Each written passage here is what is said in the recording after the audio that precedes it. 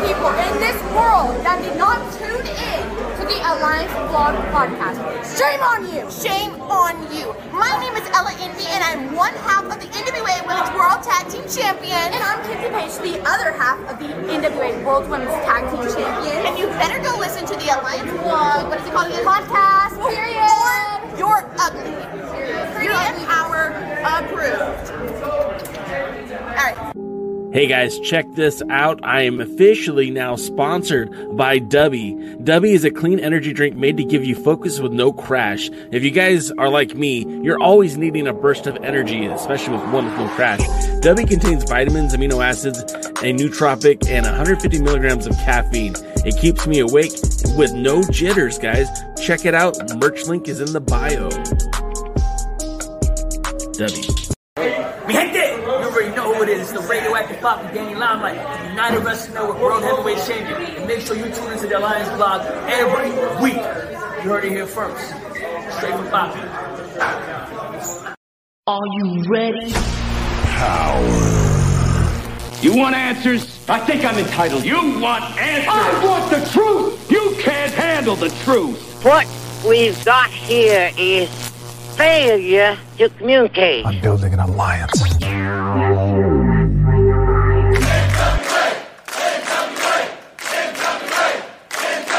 God bless the internet. Okay, let's party. It's showtime. It's time for the Alliance Guys podcast with your hosts Kevin Frazier, Jaden, DKM, and J. Cal. We are live here at the Alliance Blog Studios, or something like that. This is the Alliance Guys podcast, a presentation of alliance-wrestling.com, your number one source for news and information for the National Wrestling Alliance. My name is J. Cal. It's easy for me to say. And with me are my two pals, my friends, my confidants. We've got Jaden and we've got DKM. Gentlemen, welcome. Jaden, how are you doing today? I've been better, but I'm here. And Mr. DK? What? Your voice. Yeah, well, I'm drinking a malt. For the record, Jaden, you were never really here. I was never really there. Or here. No está aquí. No está. I don't know. He's certainly not all there. Not in the slightest. Hey, have you guys been keeping up with some of the news and information from the National Wrestling Alliance? Yes, thanks to my sources at alliance-wrestling.com, I know all kinds of things going on right now in the NWA. That's awesome. Thank you.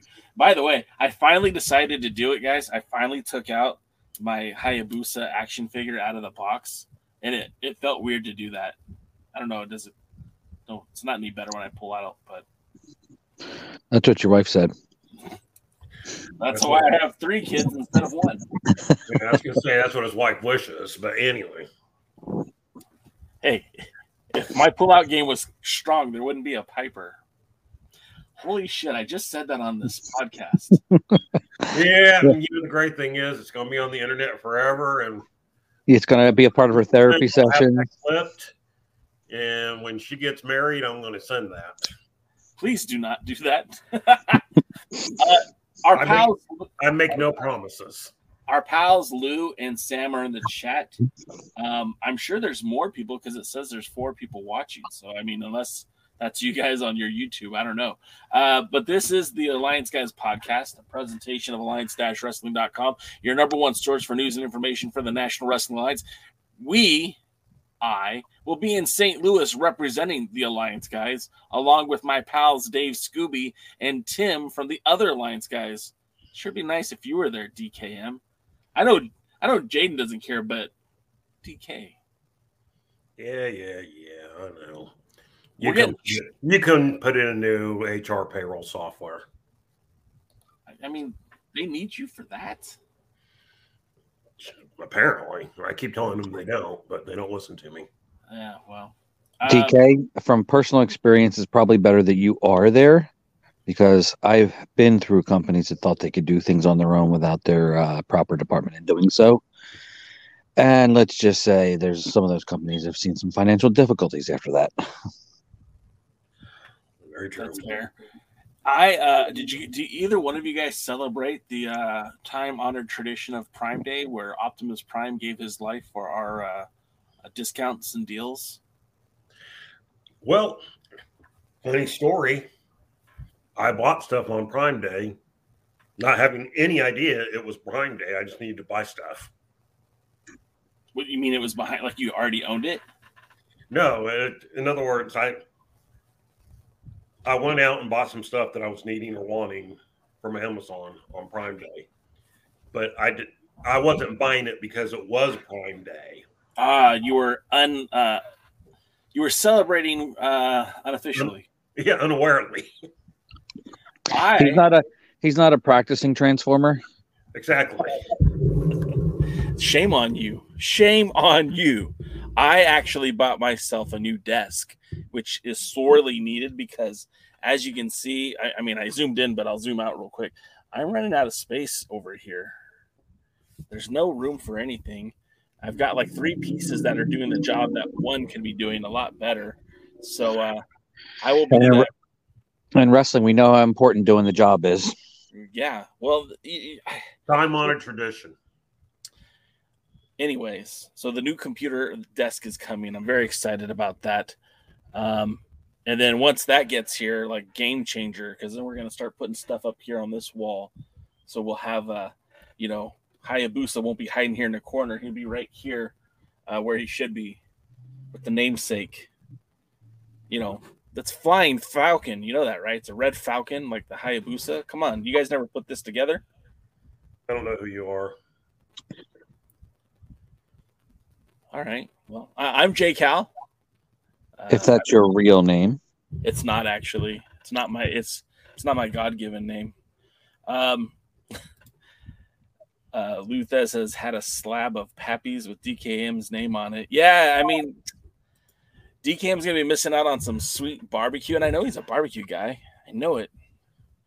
But I know that I know Luthez will be there, and I think Sam is going to come too. I mean, Sam made this pretty awesome video on Instagram. I know both of you guys have Instagram, so you may have seen it, where he shared the video of me talking about him potentially going to St. Louis to announce that he is going to St. Louis. So someone's actually doing something proper with this recordings that we're doing. I wish I was clever enough to do something with this material, but nonetheless, Sam Retro is going to be there. Luthez is going to be there. Tim from the other Alliance guys and the wonderful Luchador will be there. I think Lou, you're bringing your partner.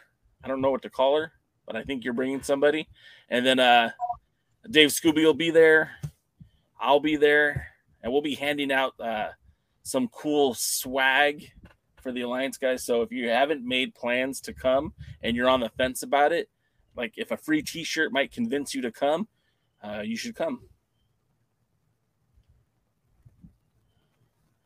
All right. Yeah. I keep telling myself that we should really get this show a little bit more organized, but I never do it.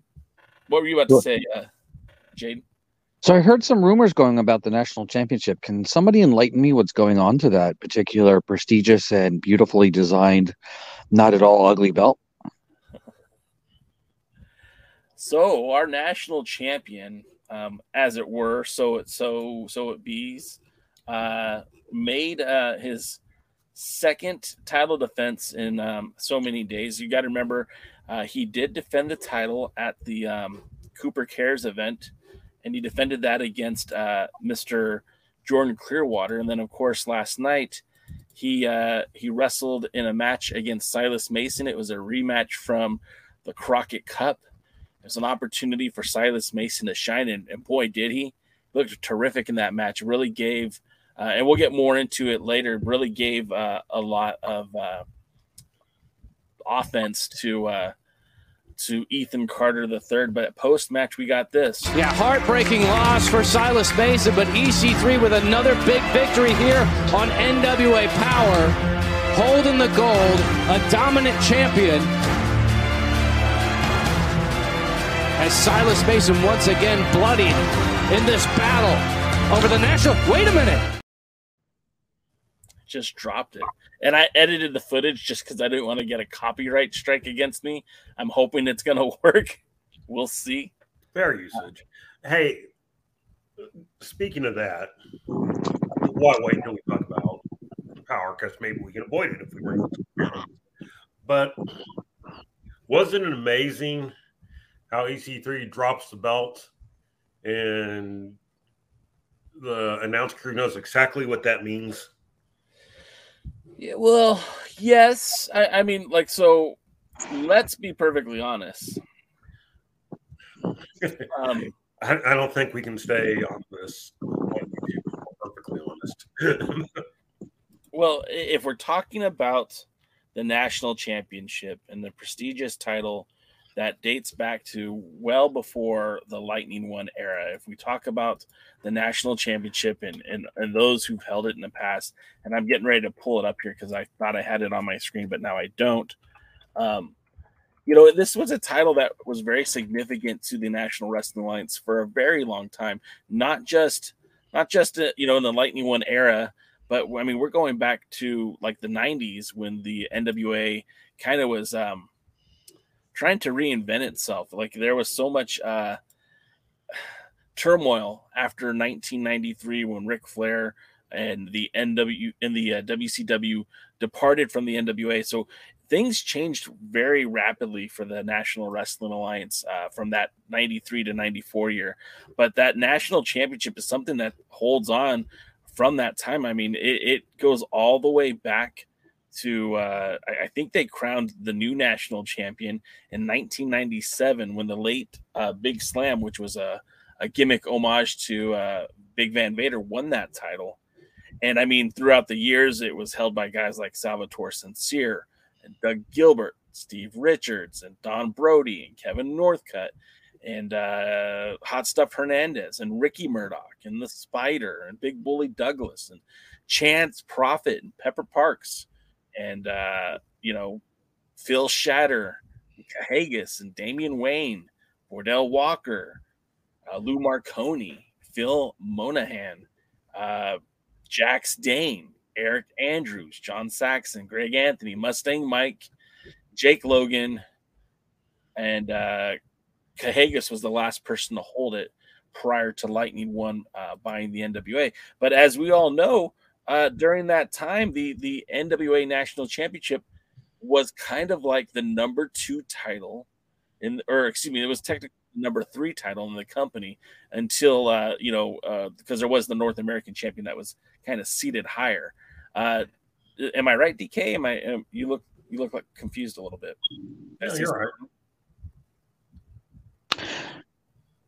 right. People don't realize too, at one time, other than the NWA World Heavyweight Championship, the NWA National Championship was the most seen champion, the championship most seen on television anywhere in the country because of the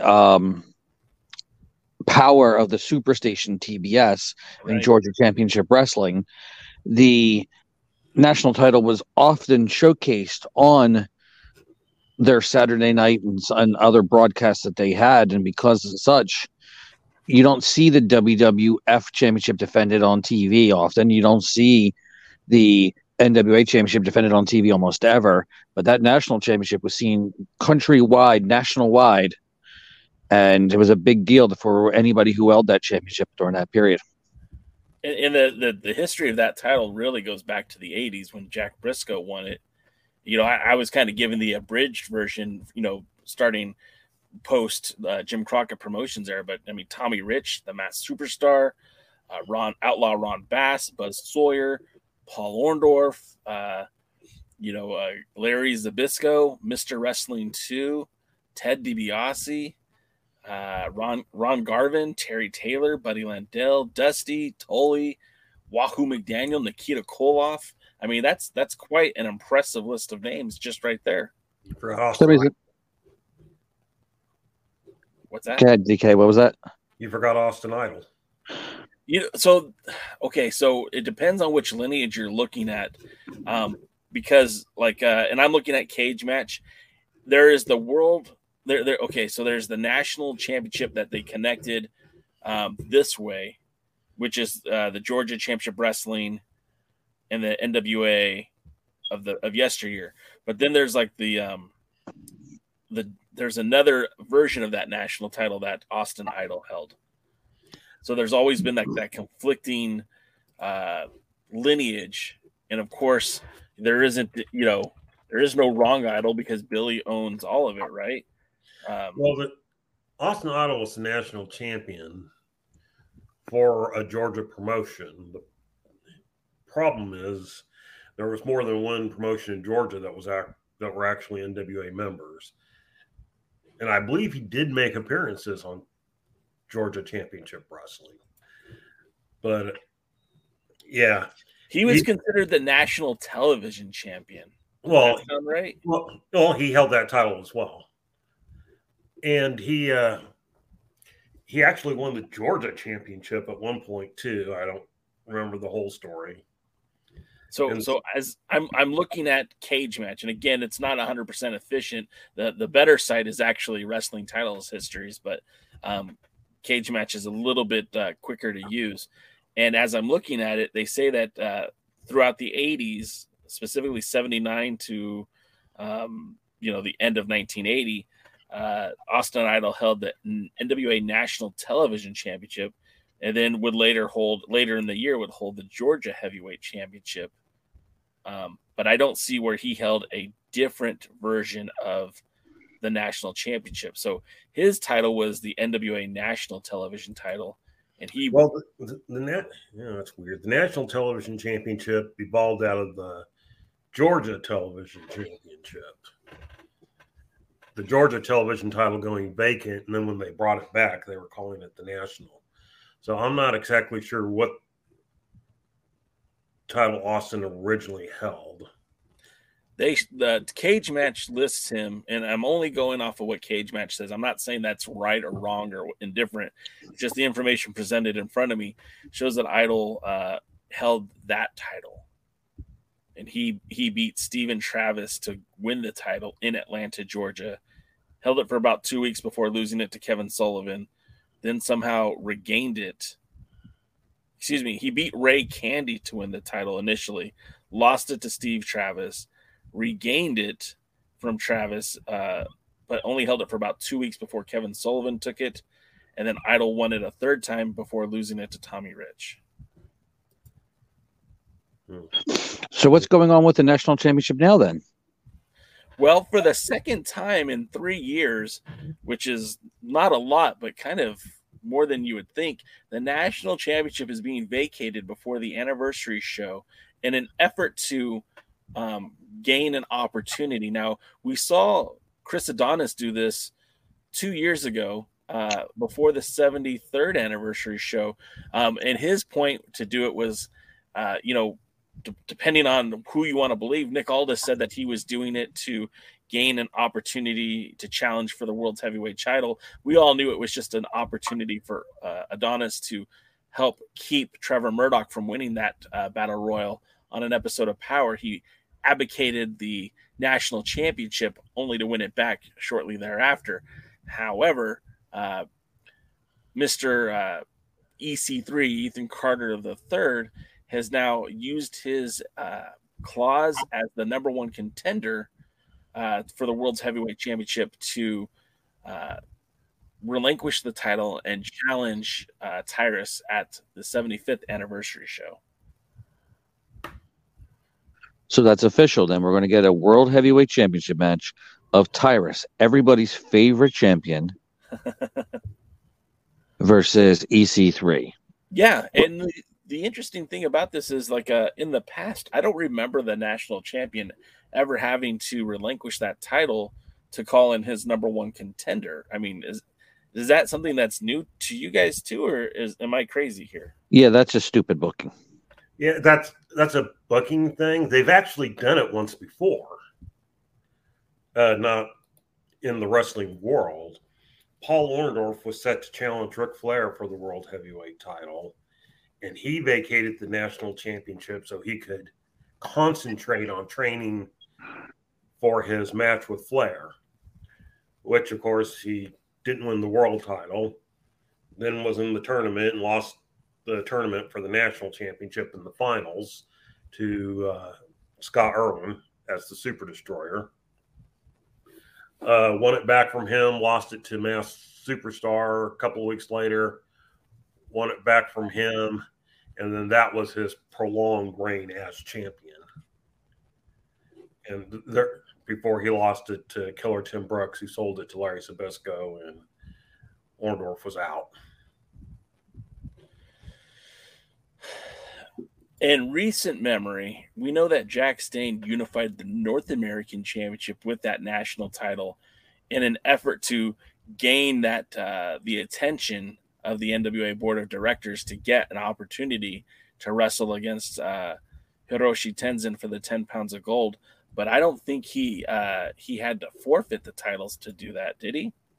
No, he had forfeited the titles because he was injured. If you believe the original plans, the idea was for him to hold all three titles at the same time. You know, be like a true Triple Crown champion. Whereas Cahagas had held all the titles at some point in his career. Dane would hold the National, North American, and World titles. But when he suffered his injury, he gave up the National and North American titles. I want to say that he regained one of the titles before challenging for the world champion. No, nope. That was his first match back.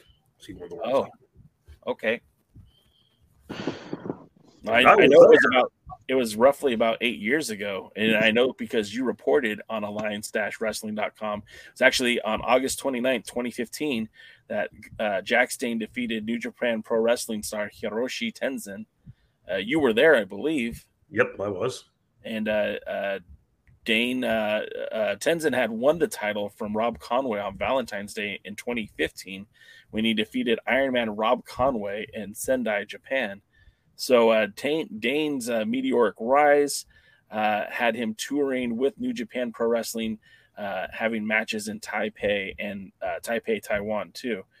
Most recently, Dane had defeated Tim Storm in a very high-profile bout in Las Vegas, Nevada, to become the first ever unified NWA North American National Heavyweight Champion in history.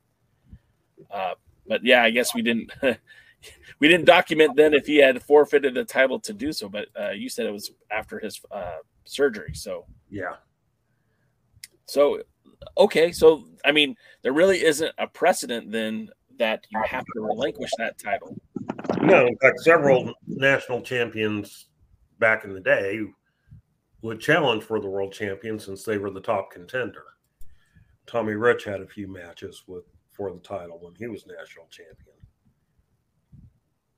In fact, sometimes they would use that as the stepping stone to challenge Flair. Well, and that's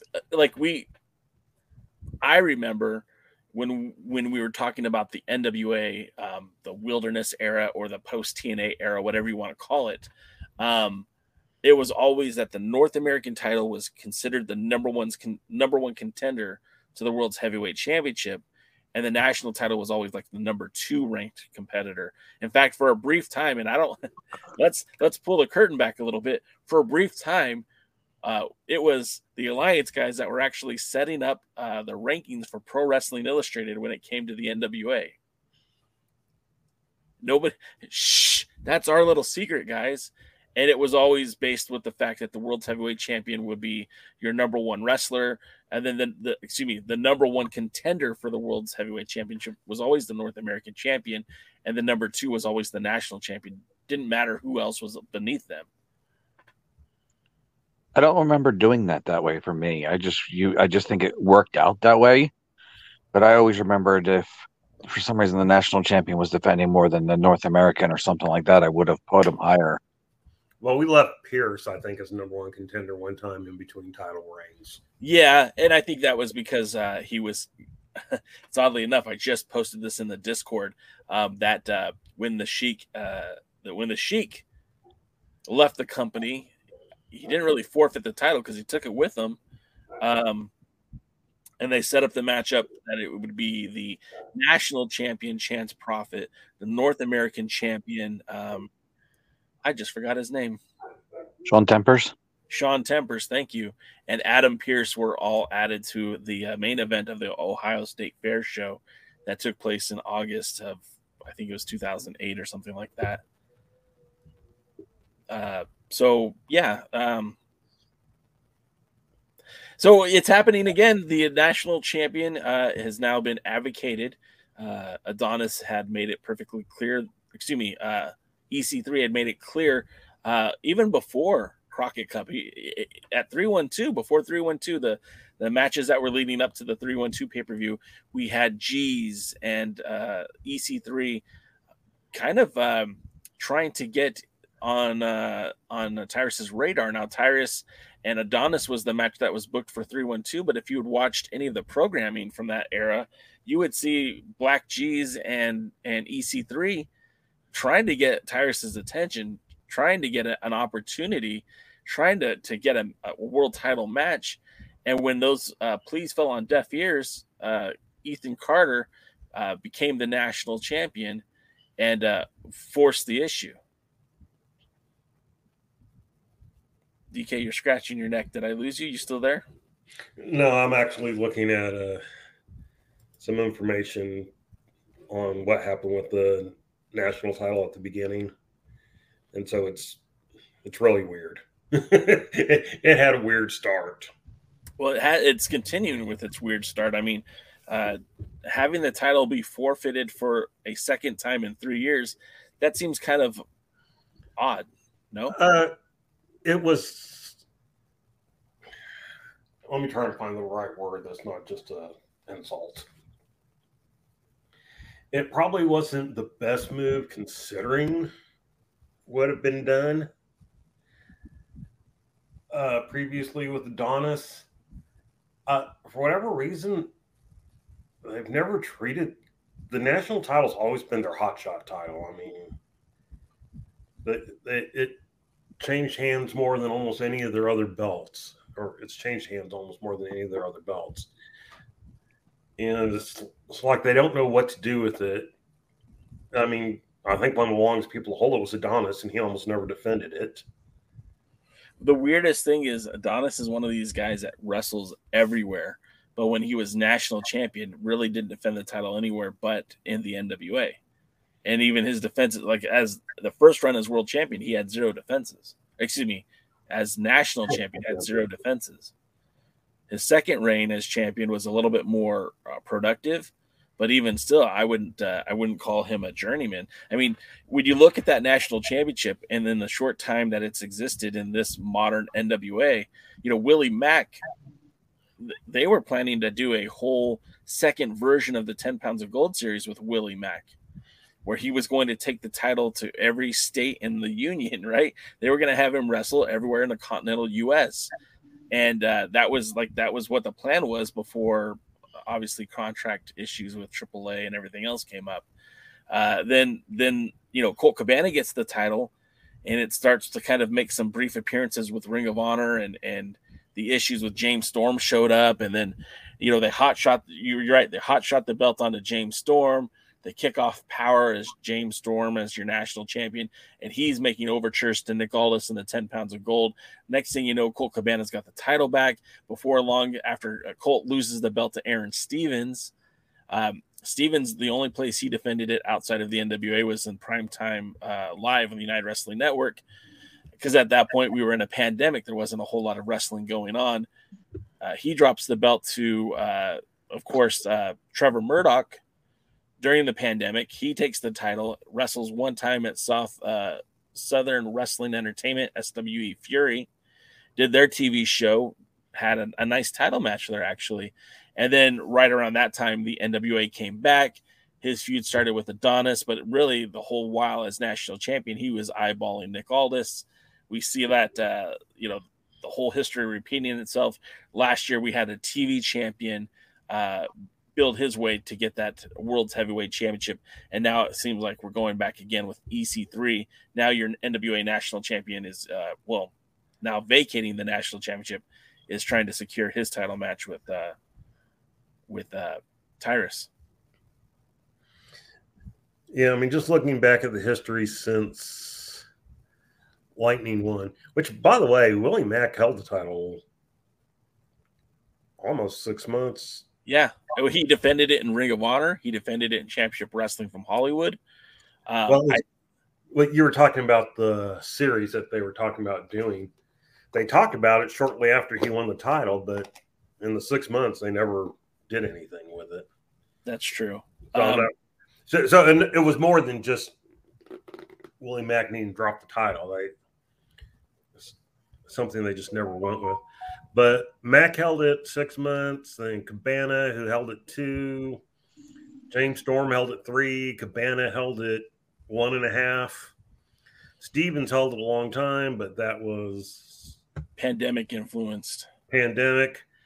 Murdoch held it about 6 months, but that was partly pandemic. Yep. Adonis held it under 2 months before he vacated. And then after he vacated, that was the first decent length reign. He held it for 249 days, so June to February. But he didn't defend it much, and even Mae Valentine brought up that he didn't defend it much because it went to USA. It was supposed to star as the USA thing or whatever. Yeah, and it still didn't. He still wasn't really defending it. Mayweather won it long enough to lose it to Dane. They didn't really do much with Dane with it, although I heard that Dane was wrestling with an injury. And then the next one was Scion. Scion took it out, and he was actually wrestling a lot in the Chicago indie area. The Midwest indies had a few title defenses. And he held it for a good amount of time. It looks like, maybe 9 months or so. Yeah. Lost it to EC3, who only held it 3 months. Yeah. And of those 3 months, really hasn't done much with it. Remember, the Chicago pay-per-view happened in early April before the NWA went to Australia, and he wasn't a part of that. Now, I know he took the belt and did some things with Ohio Valley, like showing the belt. In fact, it's funny because EC3 has 2 upcoming bookings that were advertised as national title matches. Obviously, that's going to change as well. But he had a show in Colorado and a show in Texas where he was supposed to be defending the national title. But obviously, that's changed as well. I've left it up on the screen for a minute, but James H. Jackson says, I honestly would be happy if the national title went away for a while. And I kind of go ahead, Jane.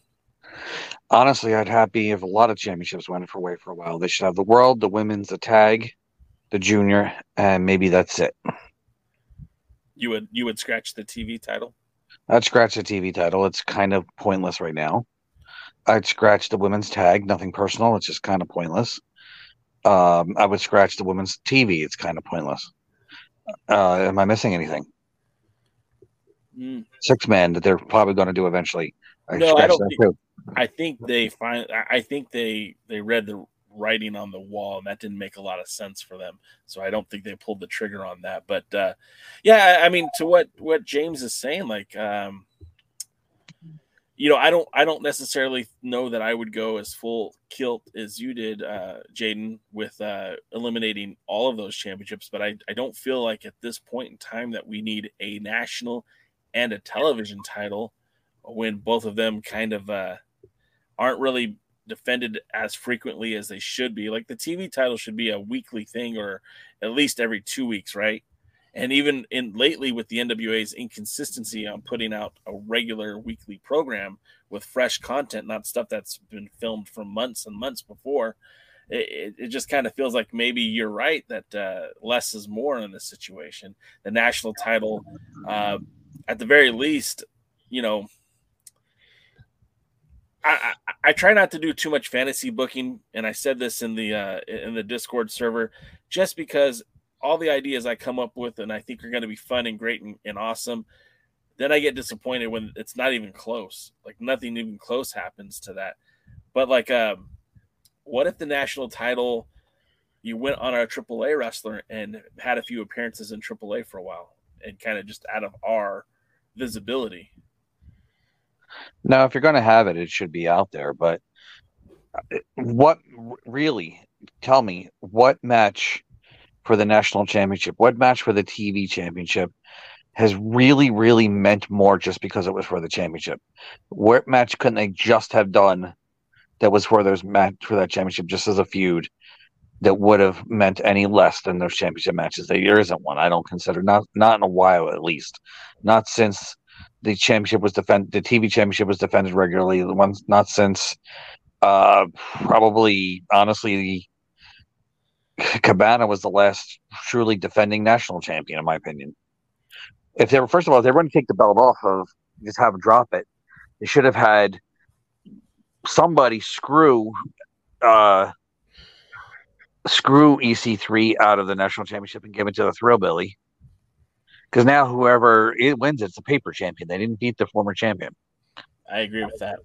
So why don't you just give it to the Thrillbilly? Have Tyrus, I don't know if Tyrus was there, but have Tyrus screw EC3 over to build that match. I think, I want them to do away with the title back when Adonis gave it up. Yeah. I said that's the perfect time. Put it on the shelf. Just stop talking about it. You didn't have to do anything formal. Just stop talking about the title and focus on the thing. To answer one of Jaden's questions, though, I do feel like Clearwater Mims meant more because there was the TV title. They had 2 to 3 matches involving the TV title that worked out well. But like when the Pope had it and kind of when Clearwater first had it, I think it can mean something. The problem was they put it on Tyrus and killed the fucking thing. And then haven't really bounced back a lot. Part of the problem with Latimer's title defenses is that you're not expecting anyone to beat him for it. But you don't really know what they're doing with it.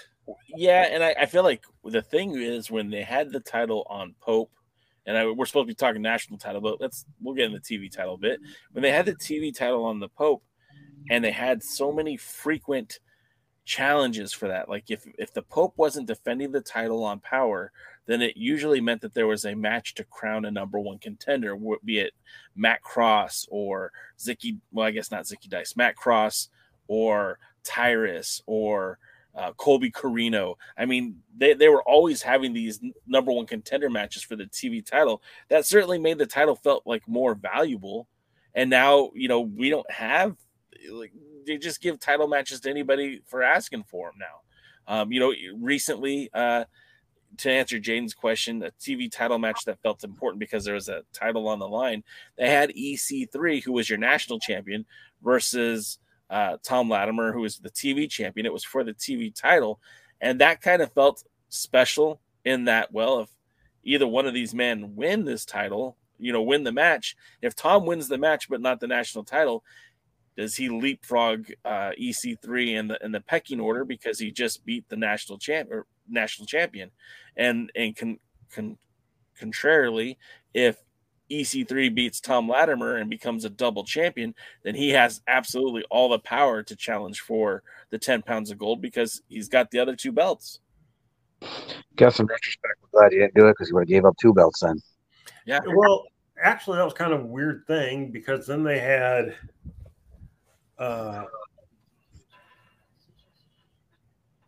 Latimer? They had Latimer challenge for the national championship and lose. And so it looked like they were trying to set up some kind of rubber match, and then it just disappeared. Yeah. No, they never had Latimer challenge for the national title. I thought yes, he did. Yeah, he did.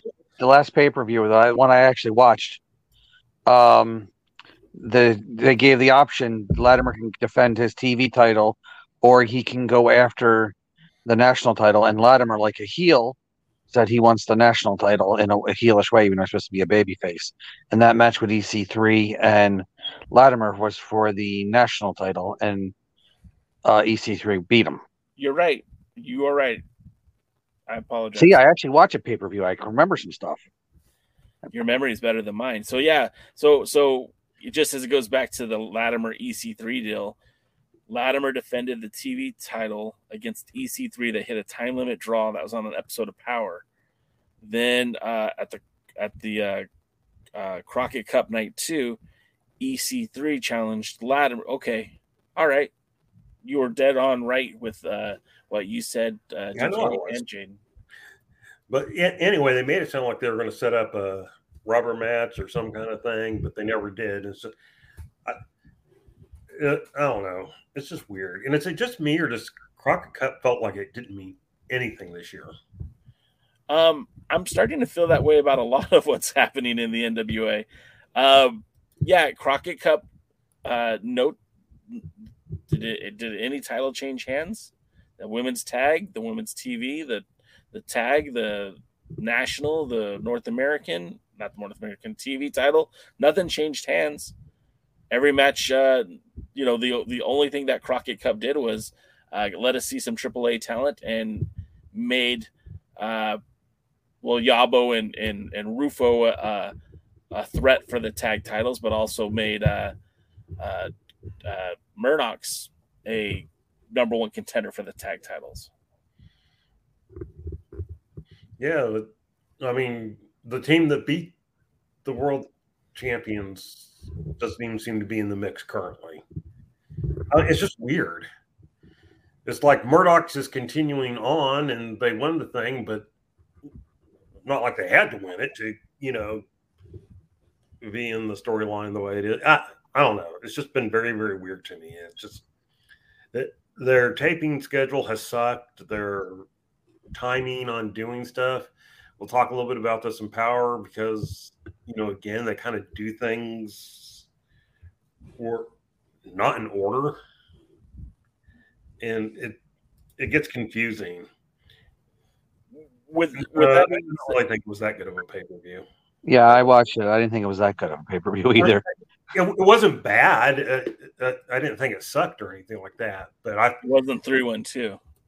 Yeah, they put on better pay-per-views than that. Real quick, let's run down the results of the Cooper Cares show because I know a lot of people were curious about that. It's up at alliance-wrestling.com, but we'll cover it here real quick, and I'll do it very quickly. In the triple threat match, Psycho Boy Fodder was victorious. In the women's match between Angelina Love and Ruthie J went over. And now I have to go back to the screen to see what the match was next. Okay, then the next match was the women's tag team title match. It was M95 versus the Page Sisters, and M95 obviously retained. Then the next match up for the night would be Murdoch's versus Daisy Kills and Talos, a kind of a repeat of before the Crockett Cup. And again, same result, Knox and Murdoch won. The only thing that I heard about this one that wasn't originally posted in the results is that Blunt Force Trauma without Aaron Stevens attacked Murdoch's after the match and they fought to the back. Next up, we have the Country Gentlemen taking on the Savages. Of course, we still have the Country Gentlemen as your tag team champions. After that, the matchup, I believe, was going to be Tom Latimer versus Jay Bradley. That match ended with Tom Latimer successfully retaining the title. Then we also had EC3 versus Jordan Clearwater, where EC3 retained.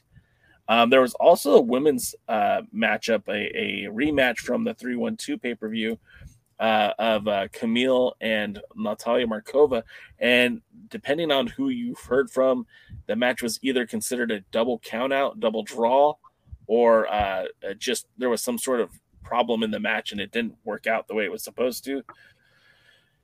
So I guess that was good to not be televised. And then oddly enough, in the main event, you had the Southern Six taking on Joe Alonzo and Mario Pardua.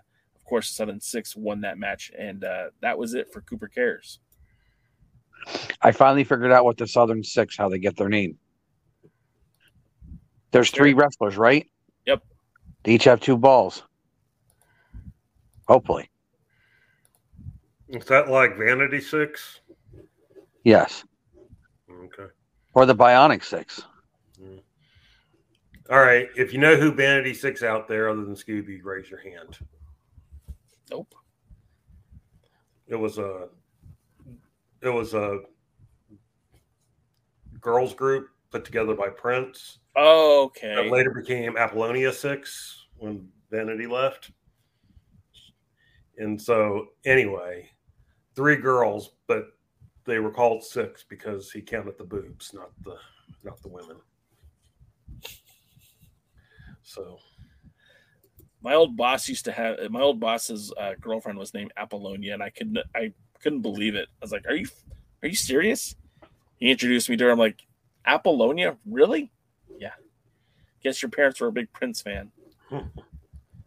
There was a lot of ladies back in the day that were big Prince fans. Sure. Carmen Electra, right? I guess, maybe. In My House was a great video. Willie Bowen said he liked Apollonia 6 too. That doesn't surprise me, Willie. Matthew Underwood said that he knew where Jaden was going to go with that joke. Yeah, I mean, like, I don't know. I'm looking at the chat and I'm seeing comments that I want to get into. Nothing like a bunch of kids front row looking at a kink fetish wrestler. Yeah, I'm not a big fan of that either. Willie says the Pillsbury Doughboy Tyrus should have defended the 10 pounds of gold instead of being in a tag team tournament with Chris Adonis. I mean, it comes down to literally, like, Tyrus has defended that title like 4 times since winning it in November of last year, which is like almost criminal. Matthew Underwood points out that Vampiro is feuding with La Rebellion in AAA, but he's aligned with them in the NWA. I know that's old school, but this is the information age. Matthew, I think that's more revealing of what's going to happen at the Triple Mania than it is what's going on in the NWA. Well, you know, the real question is he aligned with them? Because I can't tell that he's done them one bit of benefit. I mean, other than him taking like 10 hours to set up the move he's going to miss, I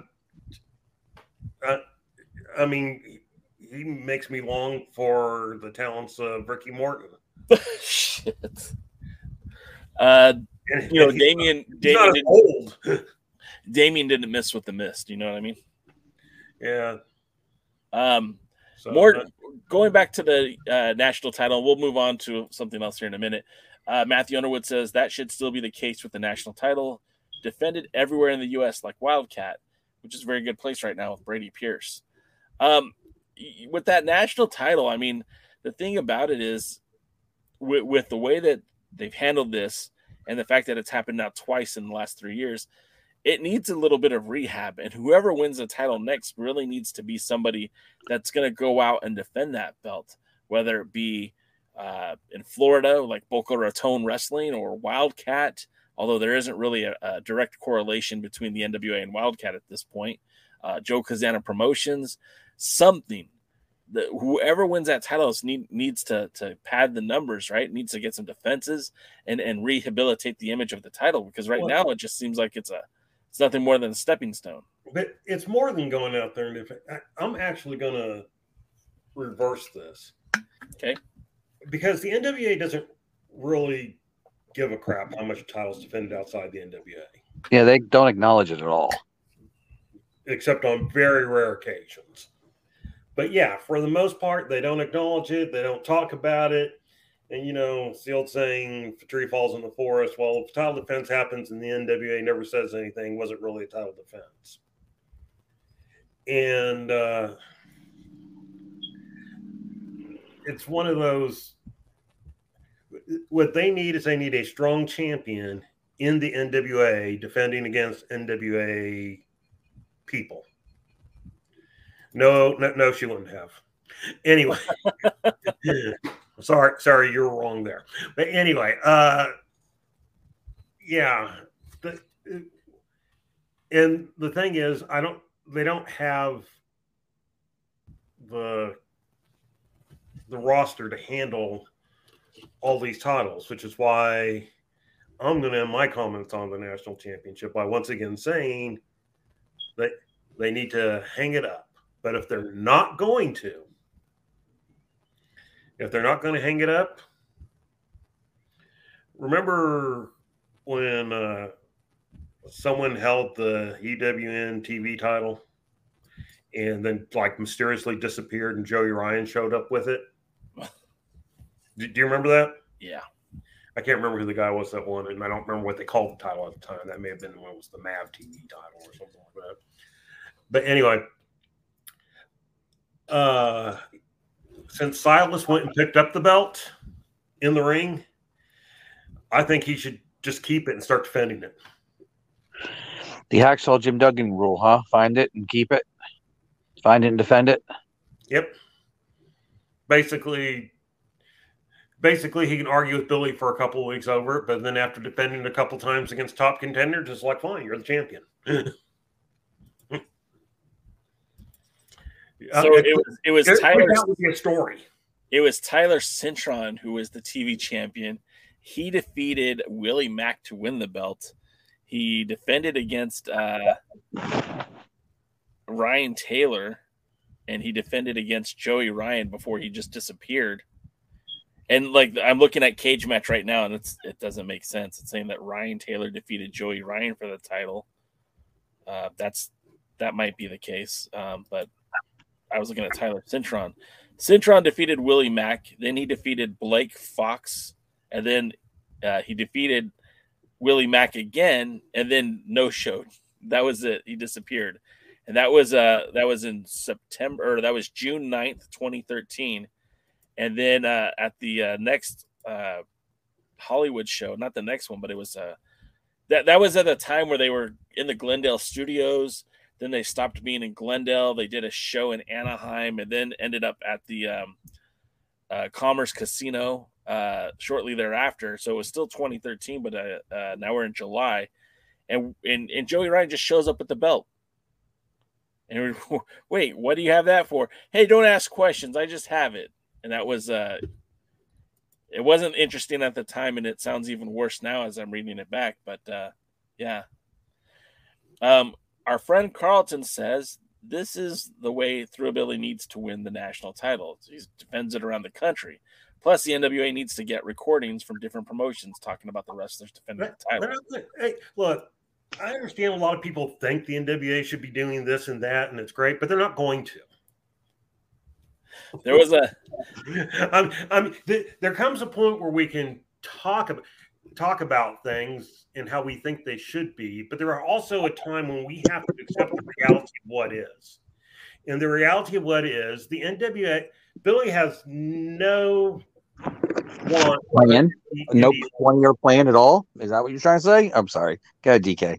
No, what? I didn't hear what you said. No 20-year plan at all. Oh well, not even a 1-year plan. Not even a event to event plan. Maybe. No, I don't think he has any of that. But seriously, if he can ride somebody's coattails, it was an okay. That's it. If he can ride somebody's coattails, he'll do that. We saw it with Ring of Honor, and of course, Ring of Honor fans hated NWA. They always did. When Pierce was there as champion, they weren't necessarily big NWA fans. They liked Brent Albright as champion. Well, they didn't. They liked Brent Albright. They didn't like him as champion. They did no care whatsoever about the NWA at the time. Right. And so, he felt like he could get something by latching on to ROH, and then ROH treated them as just a second-rate company, which led to their split the first time. And, so he'll do something with AAA because AAA's got a bigger name print, really, than NWA. I can sum this all up with this video clip right here. If it wasn't discrimination, and you have the nerve, you have the nerve to sit there on your high horse and preach to these bottom-feeding dwellers who sit in the chat room like Alliance Blog, who's been doing this for over a decade and still only got 2,000 followers. Yeah, I see you. You're a jabroni and a ham sandwich, and I don't want to hear from you ever again about what the NWA is supposed to do. This is what pro wrestling is supposed to be. This is what the NWA is supposed to be. No. you don't tell anyone what the NWA is supposed to be, and you certainly don't lecture me about what the NWA is supposed to be. I made the NWA. And that's like Nick Aldis said that, but I guarantee you Billy Corgan thinks it every time he hears somebody criticize what we think should happen, what should be going on. No. Billy invented the NWA. Yeah, well, you've said it before. His money, he's going to do with it what he wants. Yep. And, in that whole thing, as always, insult your key fans because that's going to be the best thing to do. Yeah, that was it's tongue in cheek. I play that video because it makes me laugh, but I genuinely feel like that's Billy Corgan in a nutshell. He's not listening to what we say. It is his money. He will promote the show the way he wants to see it. Jeremy from the other Alliance guys had a great quote the other day. He says, "This is the wrestling that we grew up on through the perspective of Billy Corgan. And anything he does, he's going to say, this is the wrestling that you grew up on. This is the NWA, but it's from my lens." Yeah. And, look, it's just one of those, we can accept it or we can not. Yeah. And look, this is the way I've looked at it all this time. He has the right to do what he wants to with it, and I have the right to express my opinion on it. Yep. Yeah, it's true. It's his company, can do what he wants, but unfortunately, Billy Corgan to the NWA is Kathleen Kennedy to Star Wars. Oh. And that's what we're going to unfortunately deal with right now. Honestly, guys, if you don't like it, you guys go to the event, convince everybody to turn their back as soon as Tyrus comes to the ring. Turn their back, don't make a sound, don't watch the match, or leave. Have the entire building leave as soon as Tyrus gets out there. Unless he is losing to DC3. But still, as soon as Tyrus gets out there, just turn your back, make no sound whatsoever. Don't look into the camera. Kind of put your head down, convince everybody else in the building to do that. Maybe your opinion will be heard and respected. Yeah, I don't even hold my breath for that, to be quite honest with you. When I hear Billy Corgan, he's convinced that we don't like Tyrus because of politics. Like no, but that's what he's convinced at. He's like, oh, you don't like Tyrus because of his politics. Don't you see? Don't you see, man? He's near 7 foot. He's bigger than everyone else. Don't you see? He's on Fox News. He's getting exposure for us. Don't you see that? But all we see is a clown in the ring who could barely move, who struggles to get into the ring, who's breathing heavy from walking from the entrance into the ring. What we see is a wrestler who botches moves. What we see is a wrestler who gets in the ring and struggles to have a decent match. A botchosaurus, Tyrus.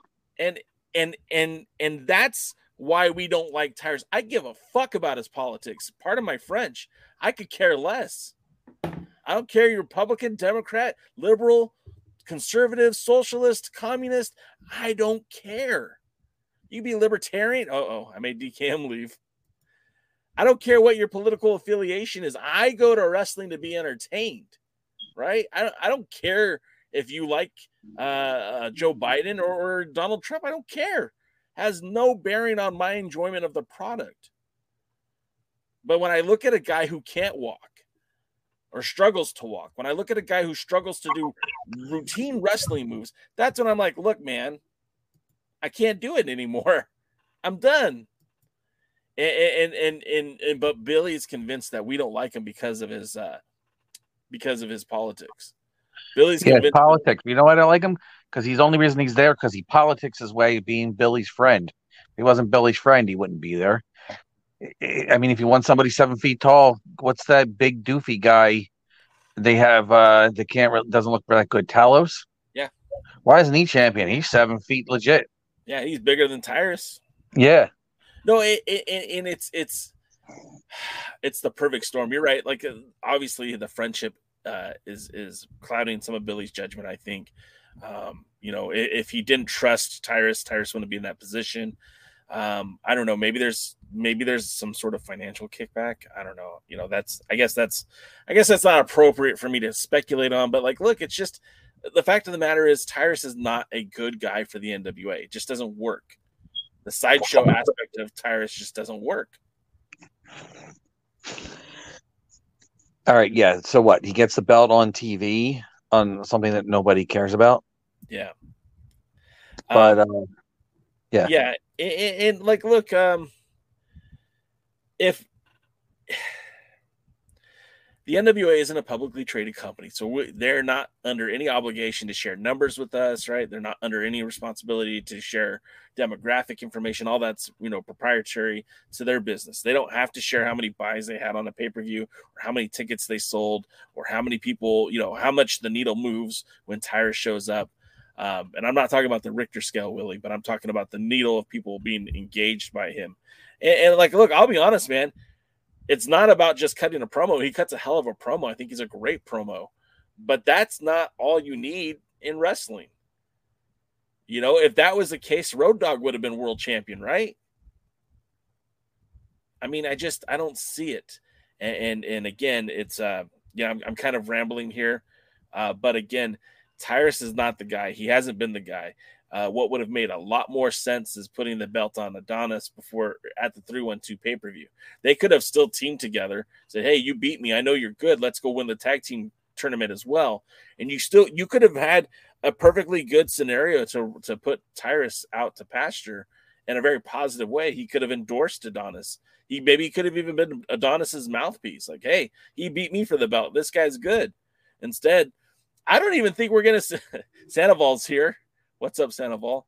I don't even think that we're going to see Tyrus show up to the pay-per-view. If I'm going to be quite honest with you guys, full disclosure, if I can be honest for a minute, I don't think Tyrus will be at the 75th anniversary show. I don't think we see him in an NWA ring again. I will be surprised if he's there. He didn't make the TV tapings. He's not going to be at Boca Raton. What that means that's a whole 2 months of him not being on the product, right? The last time we saw him, he was hurt in a ring during the Crockett Cup. I don't think he's going to be there. Again, that's possibly why they should have put the title on Adonis. Tell me, in your own honest opinion, and I'd like to know the chat's thoughts, would Adonis versus EC3 mean more to the World Heavyweight Championship match coming up on this pay-per-view than Two-Ton Tyrus? And I'm gonna, guys in the chat, you go ahead and collect your thoughts. I do want to read them. I'll post them here on the screen so everyone can see them. When I'm looking at Adonis on a poster, now granted, if Jake Howe's booking the NWA, Adonis goes over at 302, and Adonis goes on to Australia and has a few title defenses internationally. When Adonis has been wrestling in Canada for Canadians Wrestling Elite, I also would have had him have a few defenses there. I know it doesn't mean a whole lot to the NWA, but it passes the sniff test, Oh, he defended the belt in Canada. He defended the belt in Australia.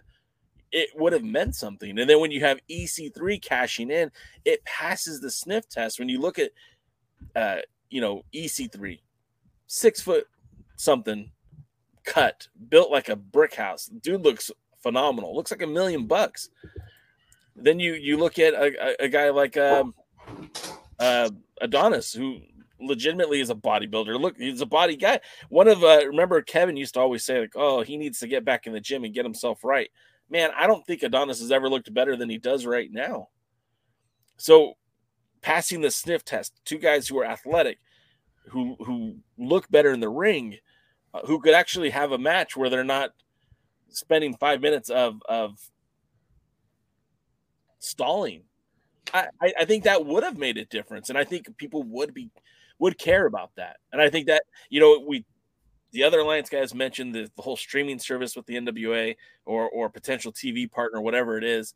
What's going to sell you on a subscription more than a guy like Adonis or EC3? Tyrus? I don't think so. Can I mention something about television, by the way? Yeah, please do. For the first time, and I don't know if ever or in a long time, but a very first time, and definitely a long time, both the writers and the SAG are on strike. Yep. right now, last time SAG was on strike, that was can't say the birth of reality television, but that was the explosion of reality television. There was even a show of kids living in a town taking care of the town that made it on TV. Somebody decided that was a great idea. If there is ever a time for the NWA or anybody with some kind of ability to put something out there on broadcast to get on real television, this would be the time right now. They are going to, if it lasts any more than 30 days, they're going to be begging for content. And same thing for the streaming services and movies, everything else. People are going to be begging for that something to entertain them. And this is a perfect time for anybody with wrestling to get on TV and maybe do something special. And, if you're going to mention politics, unfortunately, or fortunately, depending, I guess, on your outlook, more television stations are very liberal. Well, I don't know EC3's politics. I think he has politics that are similar to Tyrus's, but he would make a good champion. But, would Tyrus, especially being on Fox News, broadcasted on that station, will that hurt or help the NWA get on television? Again, I don't know. But with television being liberal, it might hurt. But either way, if you're going to be on television, is the product the NWA is putting out right now, and the consistency of the television taping and the quality of the television taping and the quality of the booking, is that something that a potential TV partner is going to look at and go, oh, I have to have this? Well, and then also let's I mean, what you're saying is hitting a lot of bells, because the NWA isn't the only TV wrestling program that's out there. And I'm quite familiar with a wrestling program has a much longer history of being on the air and has a much better production, I would say, and has never really had a lengthy no new content except for during the pandemic. And I'm talking about Championship Wrestling presented by CarShield. Hell, they already have sponsors. MLW has had their foot in the door of getting into a wrestling promotion. It was Vice. It was, I don't remember the other channel that they were on for a bit, but they've always been efforting to be on television. It's not like it's Billy Corgan or nothing. There's options. If someone wants to promote pro wrestling, if NBC says, look, or I guess NBC is a bad choice because they already have the WWE. If Fox or CBS, Fox also has WWE. If ABC or CBS says, hey, look, For now. If one of these programs are like, hey, look, this strike is hurting us. One of these stations are like, we're going to put wrestling on prime time every Wednesday night at 8 p.m. on ABC. It most likely wouldn't be ABC, but I definitely think a cable network has that ability, or even maybe even the CW. They're going to be completely rebranded soon and maybe even sold. Yeah, but there's going to be a lot of things out there now where potentially that slot can be opened up. Heck, even the recently, I heard the Monster Factory show might have been canceled on Apple TV Plus. Well, now you know what? This may be a good opportunity for them to get it back. Yeah. So there's content out there. People want wrestling. They want good wrestling. Yeah. And right now, and honestly, the two big companies for guys who are people that are wrestling fans and not sports entertainment fans are not getting it. Even companies that we're not the biggest fans of, like GCW, they have an opportunity right now. There's a market out there for it. I mean, Jay is always the one that says if there's a market, it should happen. I'm a big believer in that shouldn't be, because there's a lot of market for things that shouldn't be on television. But and there's a lot of market for things that shouldn't be sold too. But if there's a market out there, there's going to be something. There's a chance right now for any kind of wrestling to get on TV. Impact might be able to get on a bigger station right now. Yeah. So. You know what I'm really sad about with the writer's strike? WWE writers aren't part of it? Yes. you got it 100%. That was my punchline. That's because they're not currently they might be SAG, but the WWE isn't. I have concerns because it's messing up the MCU for me. Right now, the MCU is messing themselves up. So I was going to say the MCU is about as screwed up as DC at the moment. So not quite, totally but disagree almost. with you guys. I completely disagree. Hey, can I ask you a question? Yeah, you just did. Totally un-wrestling related. sure. Did you go see Flash? I did. I finally saw it. Did you like it or did you not like it? Okay, so it's definitely not one of my top 10, movies, but I think for a perfectly good popcorn flick to watch, where there are plot holes, sure. I don't really like. I never liked Ezra as an actor. I felt like they would have done themselves so much of a favor if they would have reshot it and used an actor like Grant Gustin. I think he played him on TV.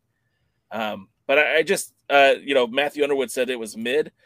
I think it was better than mid, but I don't think it was a good movie. I think it was a fine movie. It was a good way to spend an afternoon eating popcorn, watching the movie, and drinking soda.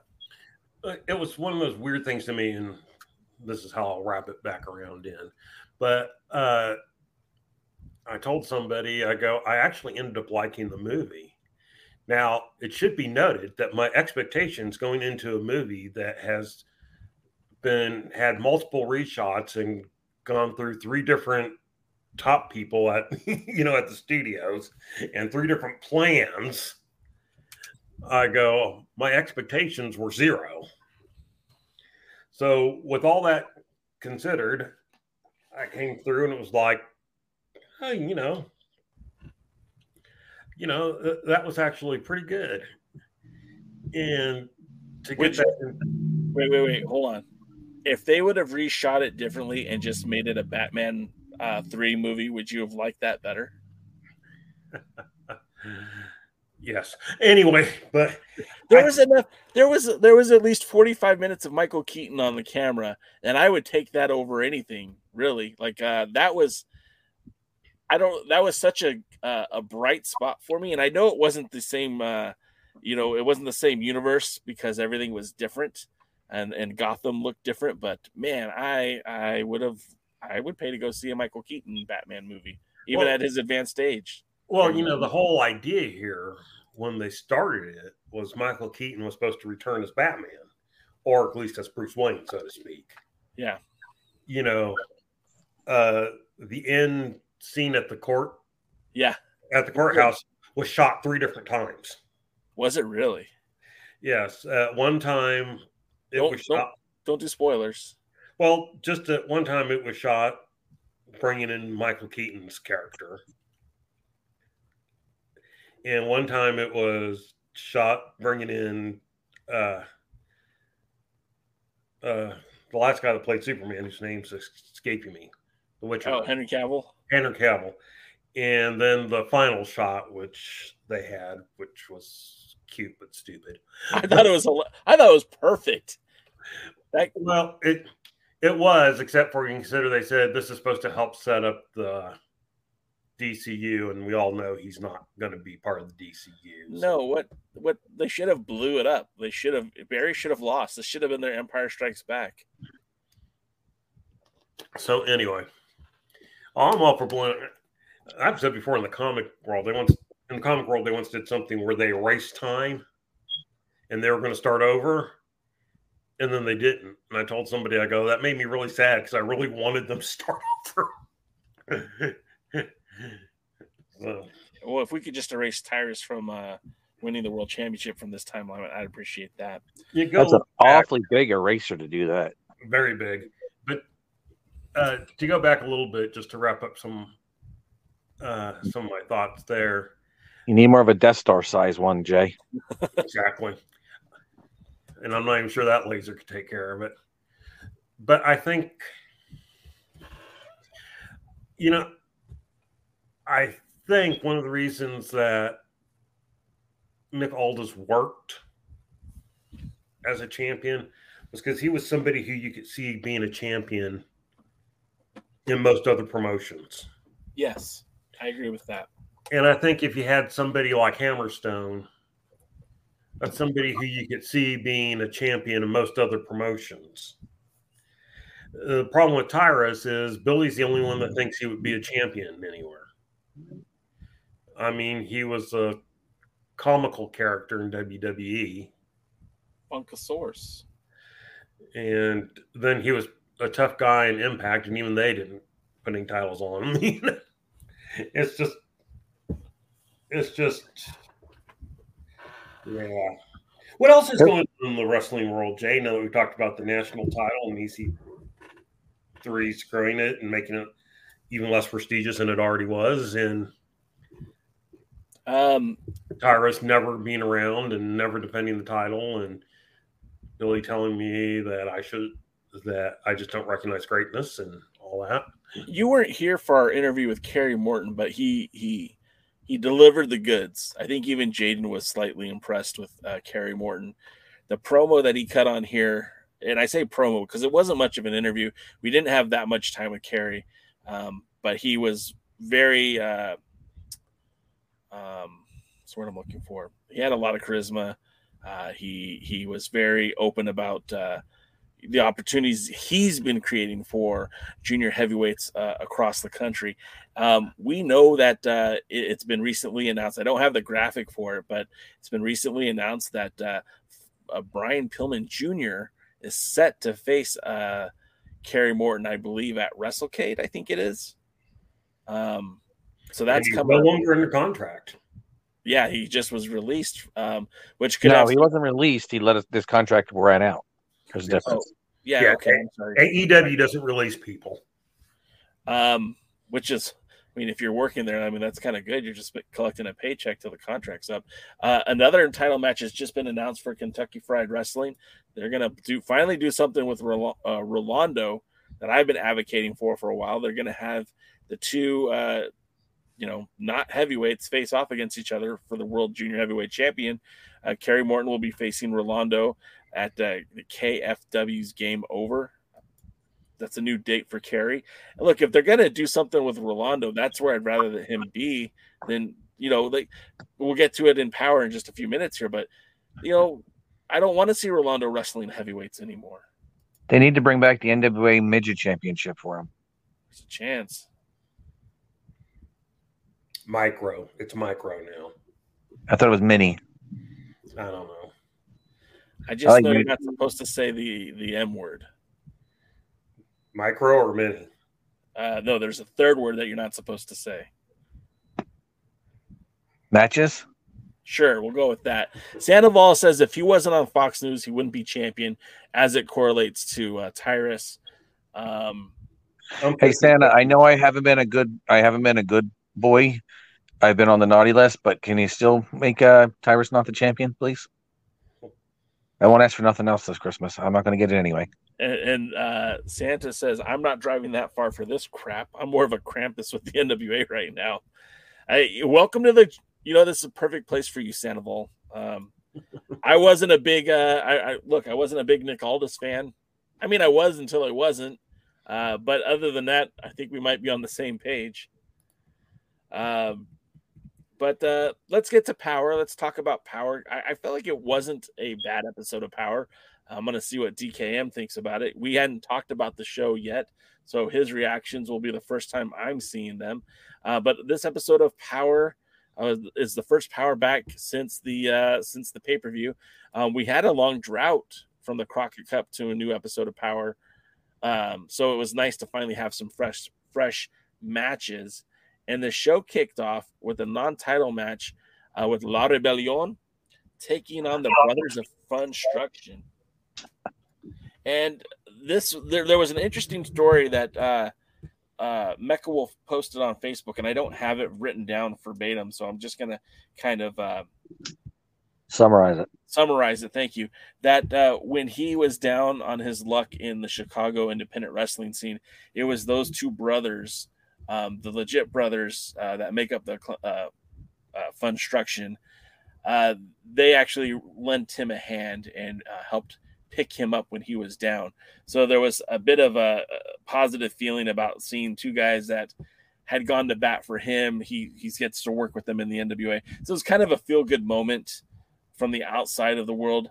But the inside, of course, this was the way they kicked off their return to Power in the new unofficial home of the NWA, Highland Park. La Rebellion non-title against the Brothers of Construction. I saw that Matthew Underwood put it up earlier, where Vampiro is with them in the NWA, but against them in AAA. We saw them face off against Vampiro at the Mexico World is a Vampire tour.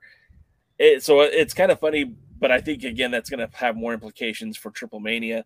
The match starts off with a bit of clown play from the brothers. The Construction working quite well. They were using like the flour to spray both Law Rebellion, which did a lot to get them upset. One of the things that Joe Galli kept saying during the commentary is that the Brothers of Construction were the Cinderella tag team of the Crockett Cup. But like, if that was a Cinderella team, they didn't win the Crockett Cup. You know what I mean? They didn't go to the finals either, at least. No, they didn't make the finals. So it's like I don't think he used that term appropriately. And then later would say the Cinderella season continues. I'm like, you can't. What? It's not connected. What was interesting about it is when it comes to La Rebellion, they put over how dominant they had been as a tag team. And when you look at it, they had that tour of Australia where, again, they successfully defended the titles 8 times in 10 days. They've had a total of 13 defenses over the 320 days as champions. Remember, they won the titles back at the anniversary show last year against Hakari in the makeshift tag team match that they put together because Harry Smith and wasn't cleared to wrestle. So the Clowns end up getting a pretty good reaction from the Chicago audience. There was a particular point where Ruffo connects with a spot where he kicked Mecha Wolf, he kicked Bastia, and then he went to kick Yabo. Yabo catches the foot, and it was kind of like that Jeff Hardy spinning wheel kick where Yabo throws the foot of Ruffo, and Ruffo connects with a spinning heel kick. I thought that was kind of funny. Vampiro gets involved with the match, and I'm thinking, like, how the hell? What is Scott Wheeler doing? First of all, what's the NWA doing? They have a set of rules that they made perfectly clear to us. If you are a manager, you get to be with the team. But then they create this legendary exemption status. Vampiro, are we going to call him a legend? I mean, I know what he's done in Mexico is legendary, but I don't know if you would call him a legend in the United States, especially not in the NWA. But okay. Scott Wheeler doesn't DQ him after he gets in the ring, gets involved. Literally, he's in the ring and getting involved with the match. No disqualification. The Mecha Wolf and Bastia hit a combo move. They still can't get Yabo. The brothers end up getting the victory when they hit their finishing move, I think, on La Rebellion. And they get a victory, which at least gives them a claim to a title match, which they talk about later, that they'll probably be getting a match at the 75. What did you think of this one, DK? Well, first of all, they didn't win with a finisher. They won with a roll-up. That's right. Excuse me. You're right. Was that a true roll-up? It was... Anyway.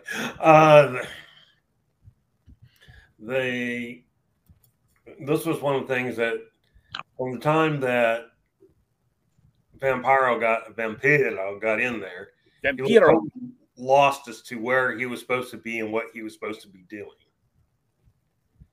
And so I don't know what the heck happened.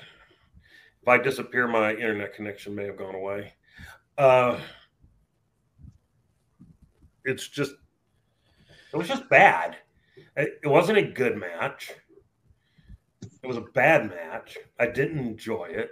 That's a lovely story that, was told. Unfortunately, I'm watching 2 clowns literally pin the world champions cleanly. I mean, Vampiro didn't even accidentally hit the guy. Yeah. I mean, it was just ridiculous. And I have no idea why they were doing what they were doing. So, I found it interesting. They defended their titles 8 times just recently, but you said they've defended their titles 13 times in a year. Yeah. So somebody do the math on that. That means they've had 5 other title defenses in a year. Well, I mean, but that's not entirely their fault, right? I mean, how many shows have the NWA done in the last? I'm not saying it's their fault. I'm saying, let's look at it. I mean, so they defended the titles against La Rebellion, against Takari at the Hard Times pay-per-view. They defended them against Blunt Force Trauma at NWA Enough Said. They defended them in Mexico against. They didn't win, by the way. That was a DQ match, right? They defended them in Mexico against Blue Demon and Vampiro. At the 312 pay-per-view, they defended them against Magnum Muscle. On the TV tapings back in April, they defended against Magnum Muscle, no contest. Then in Australia, they defended against again, the 8 times, and then they've had they had a title defense scheduled for the 75th, apparently. And so let's look. They won 1 match against one person, a 1-person team at Crockett. They then lose their next match. So second time in a year, or second time in 2 Crockett Cups, because they're more than a year apart, where they beat a 1-person team and then lose their next match. And now they've lost to the Cinderella team. And I guess he was calling them Cinderella team because they won like 2 matches and they weren't supposed to win any. And so they're trying to put them over. Isn't this amazing? No one's expecting them to win and they're winning. Nobody wants them to win. There's a difference. There's a difference between not expecting them to win and not wanting to win. You could probably put Mims and Draper over 2 or 3 times. And people would go, oh, that's cool or whatever. Because I'm not expecting them to win either. But it might be nice if they did. So they're literally putting clowns over as Cinderella. If I were Cinderella, I would sue them. That is just the epitome of ridiculousness. So right now what we know is Billy hates tag teams like he always has. It's just that now instead of breaking up the tag team, which he probably can't break up a La Rebellion since they team, since they're a real team that team everywhere. So, instead what we're getting is his tag team just doesn't win. You guys want to be surprised? Sure. Yeah. I skimmed through this episode. Oh, what'd you think? I think aesthetically, Vampiro has a really good look with La Rebellion. It looked really well, and if they were going to go with something like that, if they were going to put Vampiro in there, they should have made it mean something, especially because he is a well-known, I wouldn't say as much as a legend, but he's a very well-known wrestler in Mexico. So I think aesthetically that works very, very well, and they should have run more with La Rebellion. I don't hate clowns like everybody else. I'm not afraid of clowns like a lot of people. I actually think if there ever is going to be something stupid in wrestling, it should be a clown. but it should be an evil clown. Like Doink. Like more like the clown in that one movie that's got like the white face and the long nose and the black and white pants and the really scary teeth or something like that. Not it. No, well, that wasn't it. But yeah, there should be like a freaky clown, because you know what? There's something mentally disturbed with a clown. Ask was it John Wayne Gacy? Yes. There's something really mentally disturbed with somebody who wants to put that clown makeup on and wants to entertain kids or whatever the hell they're doing with these kids out nowadays. So I think, again, a clown could work in wrestling if it was an evil clown. I don't really like the whole goofy clown thing. You know, it's maybe the Ku Klux Klans were over. I don't remember, but these I don't know. They're just not doing it for me. These ones particularly. So next up, now what about the Killer Clowns from Outer Space? I think they would work. Getting back to these clowns again, like with AAA, the relationship with the AAA has with the NWA, with Bestia, Sace, and Mecha Wolf being able to kind of go back and forth between working AAA and the NWA, it wouldn't hurt my feelings if La Rebellion were to lose the titles and kind of disappear for a while. And it's not because I don't like them as a tag team. It's just I don't see that there's much left for them to do as a tag team in the NWA. They've held the tag titles for a very long time, 321 days as their second reign. That's not even counting their first reign as champions, which I guess you could add another 286 days as champions. So, I mean, well over 500 days collectively as tag team champions. What more can they do? They have to win Crockett Cup. I think that's the only thing that they haven't done. So as far as I'm concerned, if they were to head to Mexico and wrestle in AAA and only casually appear in the NWA, I'd be all right with that. And I'm not trying to write them off because I very much like Mecha Wolf and Bestia Sace.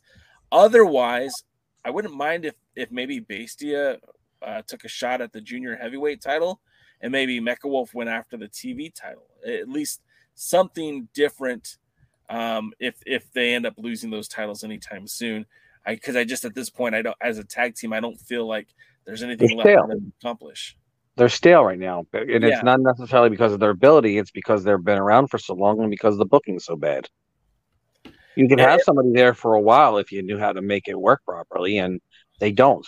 I mean, at this point, the only thing they can do is win the Crockett Cup or win the U.S. tag titles.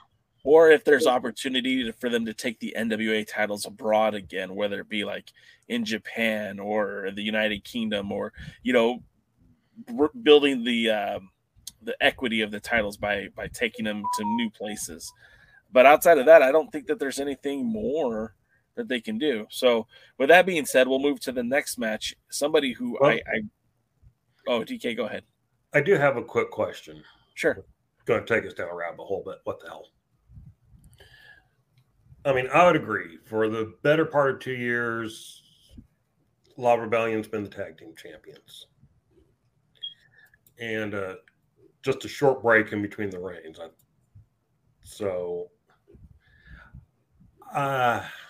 The question becomes,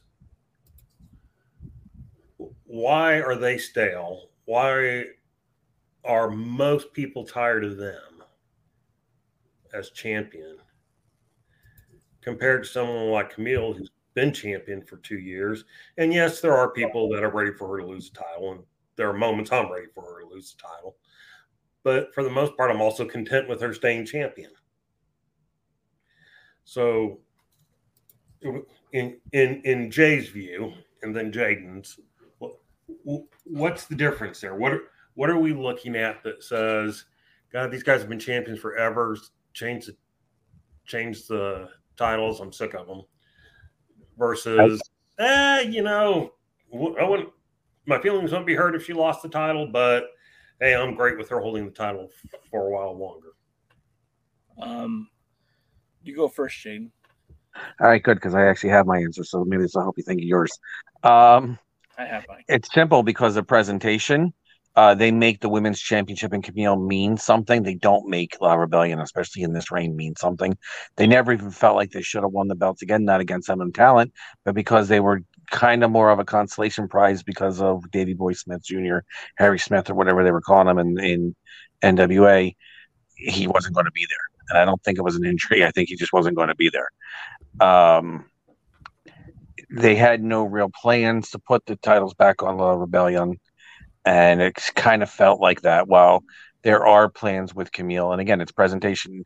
Her matches are treated like they're special and important. The La Rebellion matches are not. So that's probably why I think that and again, I'm actually tired of Camille. I think they need to get the belt off of her, and she needs to go somewhere else too, because for similar reason, she's going to do as much as she could possibly do. Maybe put her in a tag match now and win the tag belts, because there's nobody in the horizon for that championship that they're building up right. And they just need to, if they're going to not do that, then they need to hit a restart button and get a new champion out, so then everybody becomes a potential challenger again. My thoughts are very similar. Jaden brought up an interesting point that I hadn't thought about. But, at the 74th anniversary show, when Harry and Doug were unable to defend the titles because Harry wasn't cleared to wrestle, that affected the spectrum of what would happen with those tag titles. Who knows? Maybe down the road we would have had Harry and Doug put over La Rebellion. That didn't happen. And Hawkari, who at the time was a very hot tag team for the NWA as well, put over La Rebellion for another time. And then of course at Hard Times 3, DK and myself were both there. If the long-term plan was to have a feud between La Rebellion and Hawkari where the titles changed hands, I think it would have been fresher. It would have freshened everything up. The fact of the matter is that they didn't. And at Hard Times 3, Hawkari lost the titles and they basically disappeared. We haven't even seen Luke back in the NWA since. They've beaten enough teams to show that they've been a dominant tag team. By hook or by crook, they've maintained their championship credibility. They took the belts to Australia. They took the belts to Mexico. They've taken the belts to the United Kingdom. And they have defended one time in a AAA show, but that was in the United States. At this point, there's nothing more for them to do. So for them to walk on, I'm good with. When I look at Camille, I love Camille, but it's the same exact thing at this point. What more can she do? Obviously, she didn't go to Australia to defend the title, but she has defended it in Mexico. She has defended it in Canada. She has defended it in the United Kingdom. She's taken on all comers, and we've seen her in triple threat matches where she's, Chelsea Green and Kylan King. They just recently showed that match from Hard Times 3. She took on Max the Impaler. In fact, the only person that she hasn't beaten in an NWA ring was Allison Kay, who's nowhere to be seen. There is no good challenge for Camille at this point. If she beats Markova at the 75th, that'll be like the third time that Markova will have had a shot at the title and not won it. And then who's your next golden goose? Who's the next person you're going to put in the ring with Camille? We all said, it should be this person. In the chat, Jordan Grace has come up. I'm sure if we started taking fantasy booking, Luthez said against Jade Cargill. If we start taking fantasy booking, I'm sure we'd hear Tessa Blanchard's name thrown out there or Rachel Ellering. But the fact of the matter is none of these ladies are in the NWA. And at the moment, doesn't seem like they're going to be. So, Jade's under contract, so that's not happening.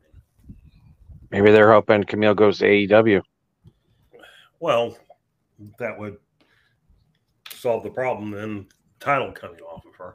Well, and Sandoval brings up, eventually Kenzie will be champ. And I don't disagree with that at all. But I don't think her time is now. I think that's down the road. And she's so young that, she has nothing but upside. You know what I mean? She's improved so much in such a short amount of time that I think it won't be long before she is the NWA Women's World Champion. But I think she's at least twice removed from Camille. That's my opinion. But to what you were saying, I think it's time for Camille to do something different.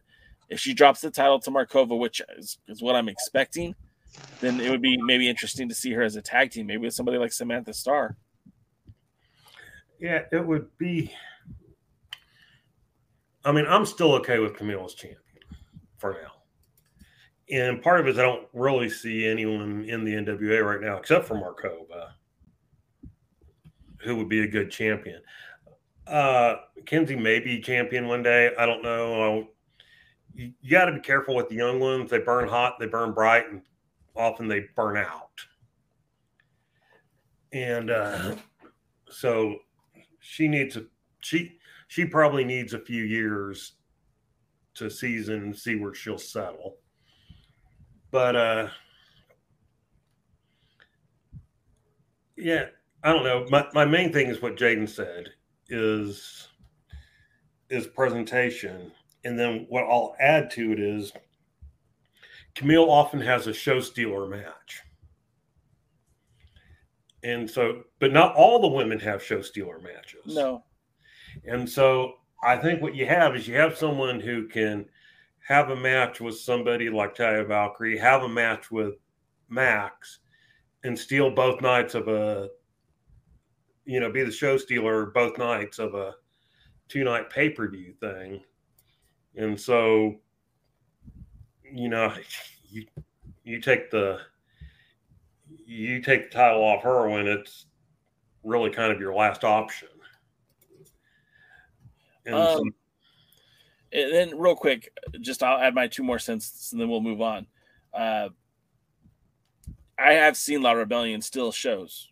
We were there at Hard Times 3. That match was the best match on the card. Sure. And wrong result, but yes, I'd agree. Yeah, wrong result. And at the time, I was actually thought the opposite until I kind of got smartened up a little bit. But at the moment, I was like, well, this is great because the heels went over in the face territory. Now the faces need to go over. Like if that match would have been the prelude to Hawks Ari challenging for the tag titles in AAA in the World as a Vampire, if it was Hawk Ari challenging La Rebellion in Mexico City and won, I think that would have been awesome too because it would have gotten a ton of heel heat. But that's not what happened. And then Tim says, could you successfully rematch Max? And I mean, you could, but the thing is they don't give time for Max to do that. We see Max as an oddity. They put her in the intergender tag team matches. I've seen her wrestle more intergender matches than I've seen her wrestle straight up women's matches lately. And even then, I haven't seen her on a regular program in a very long time. And if they would have put her in the ring, and again, she went through Pretty Empowered, she went through Angelina Love, she went through Ruthie J. If she was a dominant competitor, I try to be politically correct. If they were a dominant competitor and went through the roster, then of course I think you could do Max versus Camille again. But I mean, that would take all the way up to Hard Times 4 or maybe even beyond. And they just don't advocate that time to Max at all. All right. Let's go back to Power. Let's get back to Power. Power. I tried to avoid this upcoming match, people, but I couldn't stop it. No, and I wish somebody would have. And I did not care for this match. Ricky Morton with Kerry Morton, and then Kahoa Lakamana with Pretty Reckless, who they kept calling Khaleesi. So I don't know what to actually call her. We'll just say with Khaleesi, and I hope I'm pronouncing that right. Kerry, of course, is ringside, not a manager. And I like Kerry, right? I like Kerry. I'm going to go on the record and say that I like Kerry. Kerry and me, we're boys. Okay? I'm good with Kerry. But he's not a manager. He doesn't belong ringside. And they brought that up. But they bring it up well, what's he doing here? But they didn't hold him accountable. The referee should have thrown him out from the very get-go. But again, you've almost neutered the authority of the managers because or of the referees because they're not doing anything. They're just letting it fly. Right, which is why you shouldn't bring it up. Right. I mean, because they're kind of like, well, what's he doing out here? Well, he doesn't hold the manager's license that we know of, and he wouldn't qualify for the Legends exception. Well, yeah, great. Now you've just made your referee into a blooming idiot. But it just gets it bothers me is that they created this arbitrary rule that no wrestling promotion is actually following at this point, and then they enforced it when they felt like enforcing it, and to me that's problematic. Joe Galley says, I never thought I'd see Ricky Morton get laid, but here we are. There's probably plenty of videos out there on VHS if you look hard enough. Oh, probably. Did you say glass table? What?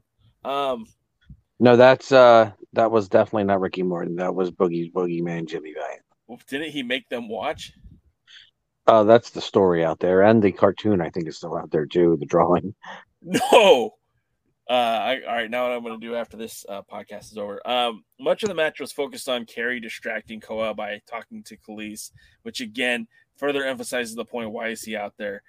This wasn't an easy match to watch, and I really wish Ricky would just hang him up.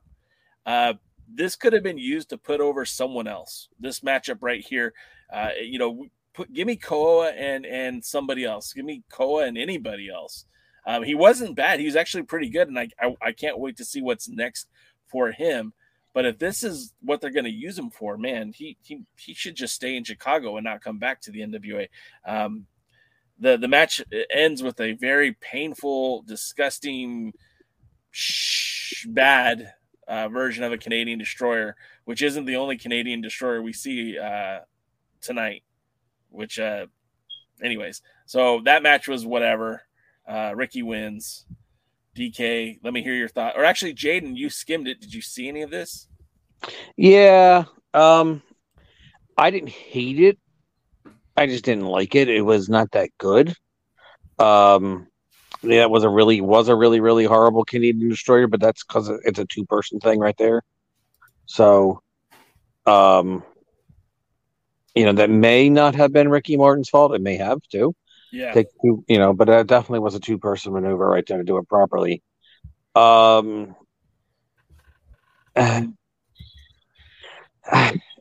didn't. It shouldn't have been on television, honestly. And that Kakoa guy or whatever his name was, he was okay, and I liked this girl. She could have laid me anytime. DK, what were your thoughts on the match?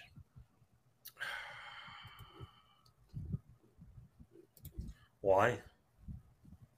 I mean, it's not even.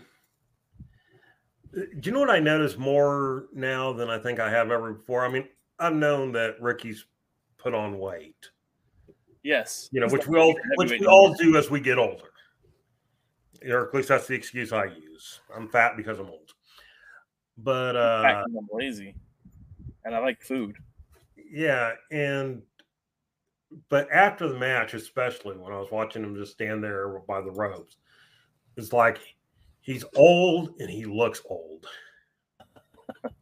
He looks old. It's not like some people where you go, oh wow, they're 60 something. I never would have thought that. I look at him and go, you mean he's not 70? He's old. He looks old. He's fat. Fat. Sorry. Fat.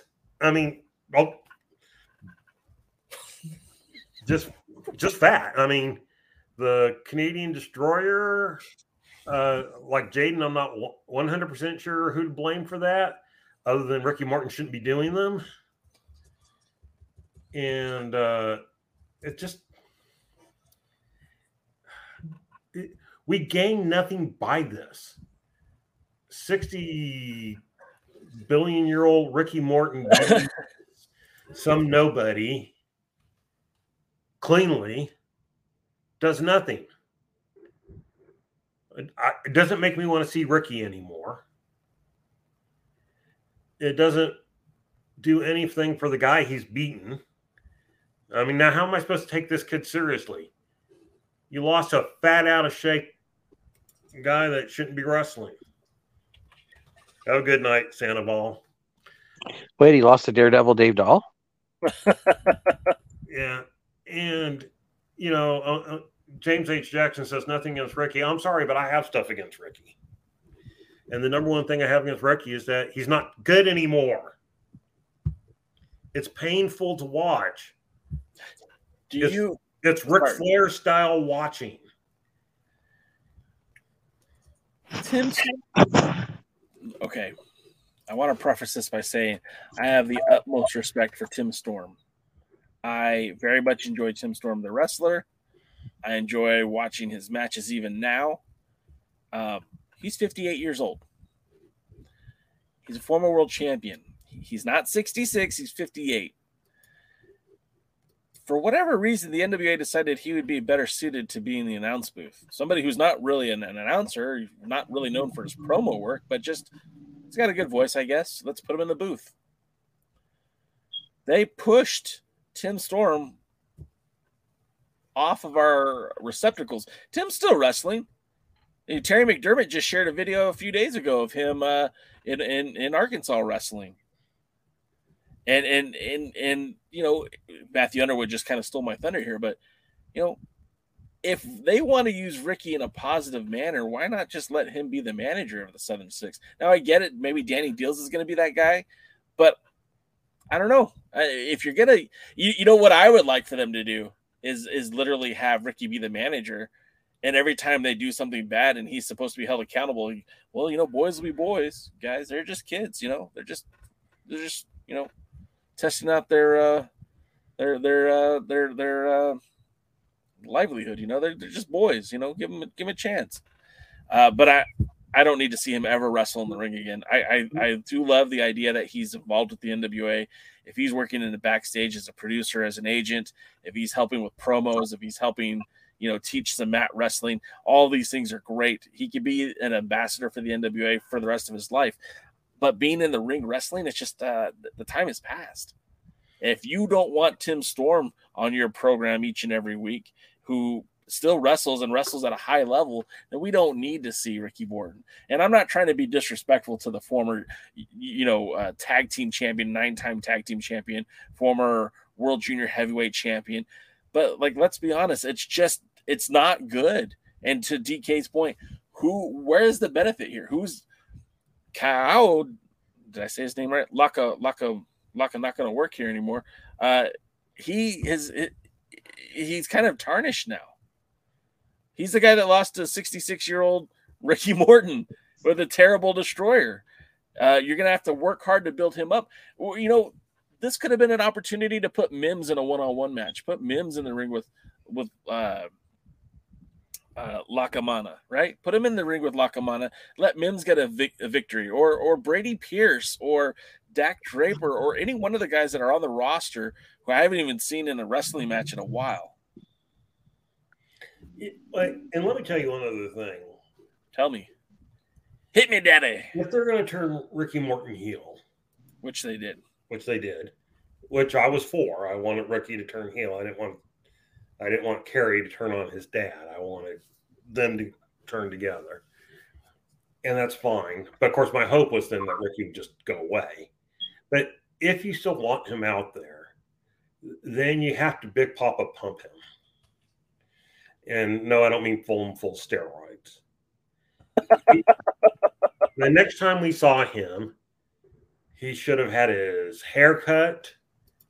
He should have been in a business suit, or not still dressing like a teeny bopping rock and roller.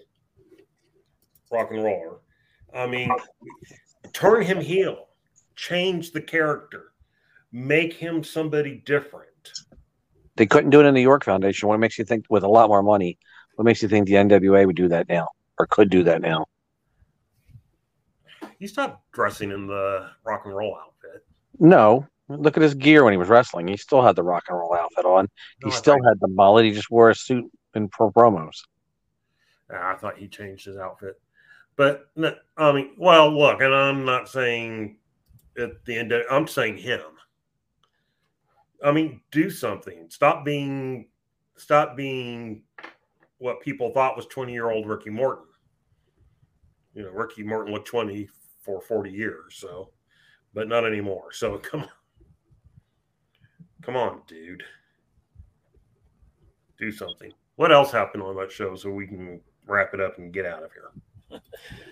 So what else happened? Okay, so as we look at the card, then after that matchup, we have Mae Valentine in the back with Samantha Starr and Colby Carino. This was kind of a cool moment where they had two multi-generational superstars in the back. Samantha Starr and Colby Carino. Mae acknowledges that they both have that ripe tradition with their families. Starr references her all-star family, even acknowledged Jake the Snake Roberts. I don't think I heard her acknowledge him prior to this, but that was kind of neat. She didn't mention Grizzly for some reason. I can't imagine why. No shit. She said that she said it's not by name. Yeah, not by name. She yeah. him, but not by name. She said that Kenzie Page might be prettier, but she's sweeter. And you know what? I kind of agree. I think she is sweeter. She's a very nice lady. And then Colby She also has absolutely drop dead gorgeous eyes, but yet you can't see them for some reason every time she does a promo. She squints her. I don't know what it is, or she has fake eyelashes. You can't see her eyes. Maybe they have the lights in her eyes. And then Colby says that his family's did things the right way too, and his pops won the NWA World's Heavyweight Championship, and he did it the right way. And I don't remember exactly how he won it, but I know he was a fighting champion. And I have only but good memories of Steve Corino as NWA World's Champion. You guys might know better than I do because you were following the product at that time a little bit more closely. But he defeated the legendary Mike Rapata, I think. Yeah, that must have sucked for Mike Rapata. Sorry, I'm gonna laugh at my own jokes. But Colby says that he's got a shot at the World Junior Heavyweight Championship at the 75th. But he has to go through Alex Taylor to prove it. So it sounds like they're laying down for the matches at the 75, which I think is great. Later, it's confirmed to me through Joe Galley's interview with EC3 that Colby Corino does, in fact, have a World Junior Heavyweight title match scheduled for 75. They didn't announce what night that is. So then there's that. And then the next segment we get, this was not an advertised match. We get the Great Zion, not Scion with a C, but Zion with a Z. Super creative. Exactly. Thank you. Don't encourage him, please. Leave the funny jokes to me. Are you telling me that wasn't funny? Even a little bit? No, it sucked. And I don't mean on its knees. Oh my God. Zion's theme music is White Noise, which I felt was appropriate because White Noise typically helps people fall asleep at night. And well, this match was very much something I could have slept on. Why are we talking about wasted opportunity? You have this new character who is a play on Scion, who's still coming out with Austin Idol. They're even calling him the Great Scion. And much like his counterpart, it looks like he's not in as good a shape as he could be. I'm not a professional wrestler, so I get that my body is not ideal for pro wrestling. And I'm sure that this guy outside of the wrestling ring, he's in great shape. He looks good. But when you put him in the ring there with guys who have six-pack abs and big biceps and big chest, you don't pass the sniff test. It's hard for me to take you seriously as a wrestler when you're sniffing way too many people there, Jay. Fair enough. Anyways, we get a match with Rolando, and as I said previous, this seems like a wasted opportunity. You know what I would have preferred here is maybe just put this match with Zion with Lackamana. I think that would have been a more interesting match. I think it would have been more competitive. It would have been more fun. You could have still put over the Great Zion. You could have had a wrestler who could have maybe done some things where Lackamana could have had some spots, the same spots that Rolando hit in this match. I'm sure Lackamana could have. You could tell right away that Zion is a more technically savvy wrestler. Joe Galley acknowledges this. Now, I don't think the old Zion was not technically sound, but this wrestler was looking for a lot more submission holds and a lot of, arm bars and stuff like that. Again, it was a match. The fans in Chicago turned on Rolando pretty quickly. Zion became more of the fan favorite, and I can't say anything more about it. DK, what did you think of this match? Two people who I didn't care about, and I hit fast forward. Jaden, did you skim through this one? I think with the black outfit, Zion looked like somebody trying to stuff sour cream into a black bag. Oh God! I just wasn't a fan. I didn't like it. It wasn't very good. I don't know. Next, it looked like a jobber match. Yeah, exactly. The next up was the DLZ, which is the Danny Deals backstage. his scoop show, if you will. The highlight of this segment was clearly Ella Envy sitting there making faces and rolling her eyes at everything that Danny Deal said. I am a huge Ella Envy fan, and I actually tweeted today that if she'd ever like to come on the show, she's more than welcome to. But I digress. Hopefully she doesn't Camellia see the word podcast and don't answer. Yeah, well, that's its own set of struggles. So Deals announces that there is going to be a TV title shot coming up for Mario Pardua, who they kind of mock, which is it's a great way to introduce a potential challenger for the TV title. And then as Mario's talking about his opportunity, Ella interrupts. She goes, "The worst thing about this is you could have been interviewing me this whole time. I was right here. Instead, you chose to do this." And then disgusted walked away. Perfect Ella Envy. Only made me like her more. Did you watch this, Jaden? Did you have any thoughts on this? Yeah, I like Ella Envy. She has some personality. She's definitely your type. Thanks. And she just has some personality. She's bubbly in a yacht kind of way. So I like that a lot. There's a lot of people in the NWA that are about as vanilla as vanilla, and she has something there. So again, she may be the next champ, but there's something special. DK, you have anything you want to say about that? Honestly, I think I missed it because I was still fast forwarding, because the next thing I remember was the Southern Sex. Okay. The Southern Sex? What? Yes. Well, unfortunately, you missed a good segment. That's the one thing I would encourage you to go back and watch, just because it really, and especially when we get to their matchup later in the show, it kind of makes Ella Envy, to me, take that next step.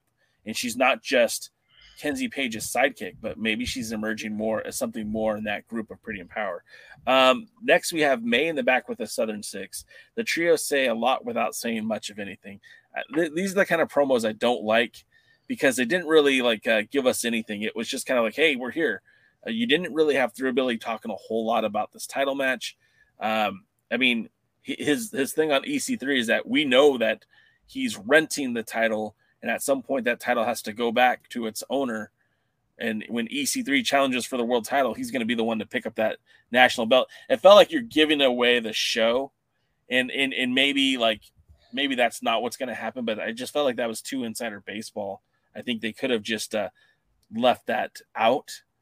And then, Alex Taylor doesn't really say anything. Carrie, again, charismatic and all that's good stuff, but didn't really say anything. Just like, oh, we're gonna win titles, we're gonna win money, we're gonna impress the ladies. It just didn't flow. And then up until this point, that they're advertising that Poyle will be in Silas's corner, but she's not even with the trio here. She's not even pictured with them. So it just kind of felt Jaden, did you watch this promo? Did you see it? Yeah, I did. They need to get rid of, is that Danny Deals? He wasn't in the in the promo, but they need to get rid of them because aesthetically they have almost a Freebird aesthetic going for them right now. And I think they need to keep that as something special. They don't need Danny Deals out there with them. If anything, maybe a female, but that's really about it. Even Ricky Morton, I know everybody's like he should be the manager. They don't need him. It'll be more distracting and it'll take away. I think the guys should stand on their own and be their own entity. And yeah, the promo wasn't great, but I don't think it's because they were just given no material to work with. They were probably just literally like, hey guys, we need you to kill Phil sometime, say something. And sometimes you can get a Jim Cornette or somebody like that who could say something with that notice, and sometimes you get a Ronnie Garvin. It sounds like he's got his mouth full of marbles. But it was there. It was a waste of time. Television time, even if it's free, is very, very, very, very, very, very, very, very, very, very, very, very, very valuable, just like podcast time. And if you're going to use it to get somebody over and make a segment mean something. Everything on that should mean something. I didn't feel like that promo didn't put the match over and didn't put them over. DK? DK, what do you want to add? This was weird to me. This almost seemed like it was out of loop with the rest of the show. Not just that, like Jaden said, hey guys, here come kill time, but it was almost like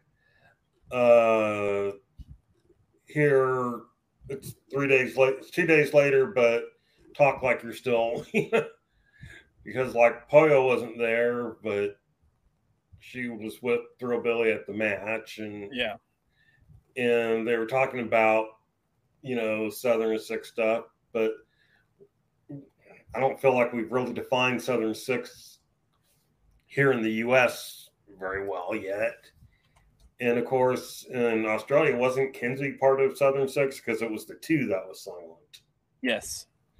And so it's just kind of like I'm trying to work through what they're doing. And, you already brought up Thrillbilly almost basically saying what was going to happen in the main event.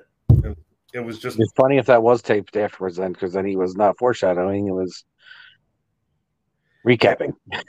Yeah, it was bizarre. And it's like in some ways it was like, here, we're going to fit it in like we're talking about before, but then they're talking like the way they're talking and the way it is, it's almost like it was filmed after. So I don't know. I tell you, I just don't know. All right. Was there any more wrestling? Yeah, there's a little bit more. Next up, we have Natalia Markova, who is basically seemingly a face at this point. Teams with the Mean Girls, pretty empowered. As I mentioned about Ella earlier, just kind of being more assertive and kind of, in the camera's face.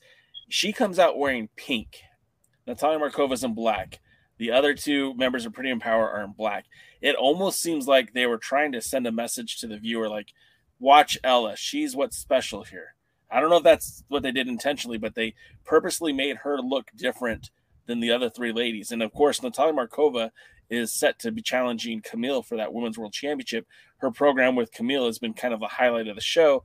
And here it is, but they're putting, aesthetically, Ella Envy looks like the person in charge. And during the match, you'll see it, too, where she starts directing traffic. She determines who tags in and who tags out. And so it's just kind of interesting to me, an interesting dynamic. They take on the team of Ruthie J, the women tag team champions M95, Maddie and Misa, and of course Camille. Envy disrespectfully slaps the taste out of Camille's mouth, to which Camille then disrespectfully assaults Ella Envy in the match. It just really starts taking it to her. Camille will tag in. Camille tags in Maddie Rinkowski. Maddie starts getting in some offense. Then Ella makes a tag to Markova. And then Markova starts kind of taking some of the brunt of the punishment of this match. Again, she was working like a face. I felt like this was like a face Ella Envy. A face Natalia Markova and a match where they heel Camille. And I know that's not the dynamic they were shooting for, but that's just kind of how it felt. Especially when some of the offense that Markova was taking from Maddie hit her with that move. And then right after that, Misa Kate comes in with that running knee strike. And it looked pretty deadly. The match progresses. Ella's directing traffic. They did a good job of separating Misa Kate from the rest of her team, but then all the wheels fall off. It's like a typical indie four-way match where everyone starts getting their finishers. And of course it ends with Kylie Page hitting a Canadian Destroyer on Ruthie J to get the victory. 1, 2, 3, the second Canadian Destroyer we saw of the night, although this one looked a lot better. And then the Mean Girls don't allow Markova to celebrate with them. Jane, what did you think of this one? If they were going to at all make this match mean anything, Markova should have pinned Camille. Yeah. If they were going to, in any way, shape, or form, make this match mean something, if they refuse to do that, then somebody should have pinned Ella Envy, since she's the TV champ, right? No. Kenzie Page. Kenzie, is yeah. But she wasn't in this match. Okay, I don't know. All these blondes look alike after a while. But all right. Well, then if that's true, then the only thing that should have happened is Markova should have pinned Camille, because the tag, unless they're going to go with the tag shot again with Pretty Empowered against Maddie Rankowski and what are they, M95 or something like that? Yeah, M95. Unless they were going to go with that, then there's, I guess, some reason, but you have a chance to make us care about that match. It would have been the first pinfall loss Camille has taken in so long that it could have made us actually care about that match. And they don't. They just throw the match together. It's just another waste of television time. They've got a bunch of people on there, and they do it in a multi-person match, so nobody really, really, really shines and gets over. Yep. DK, do you have some thoughts you'd like to add to that? Why did the match happen? See, they have a weird team set up, and they don't explain why they're teaming, really. At least not that I remember. If they did, I must have slept through it. And so, and then I found it interesting that the two youngsters of the match were the ones that ended because of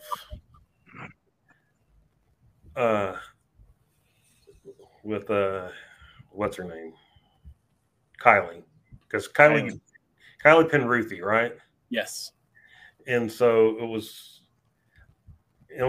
kind of weird. It broke down quick. It was short in having anything. I mean, like, I didn't understand what I was supposed to be watching. What was the story here? Why were these odd teams put together? Why was Markova teaming with Pretty Empowered? Where was Kenzie? Give me something here.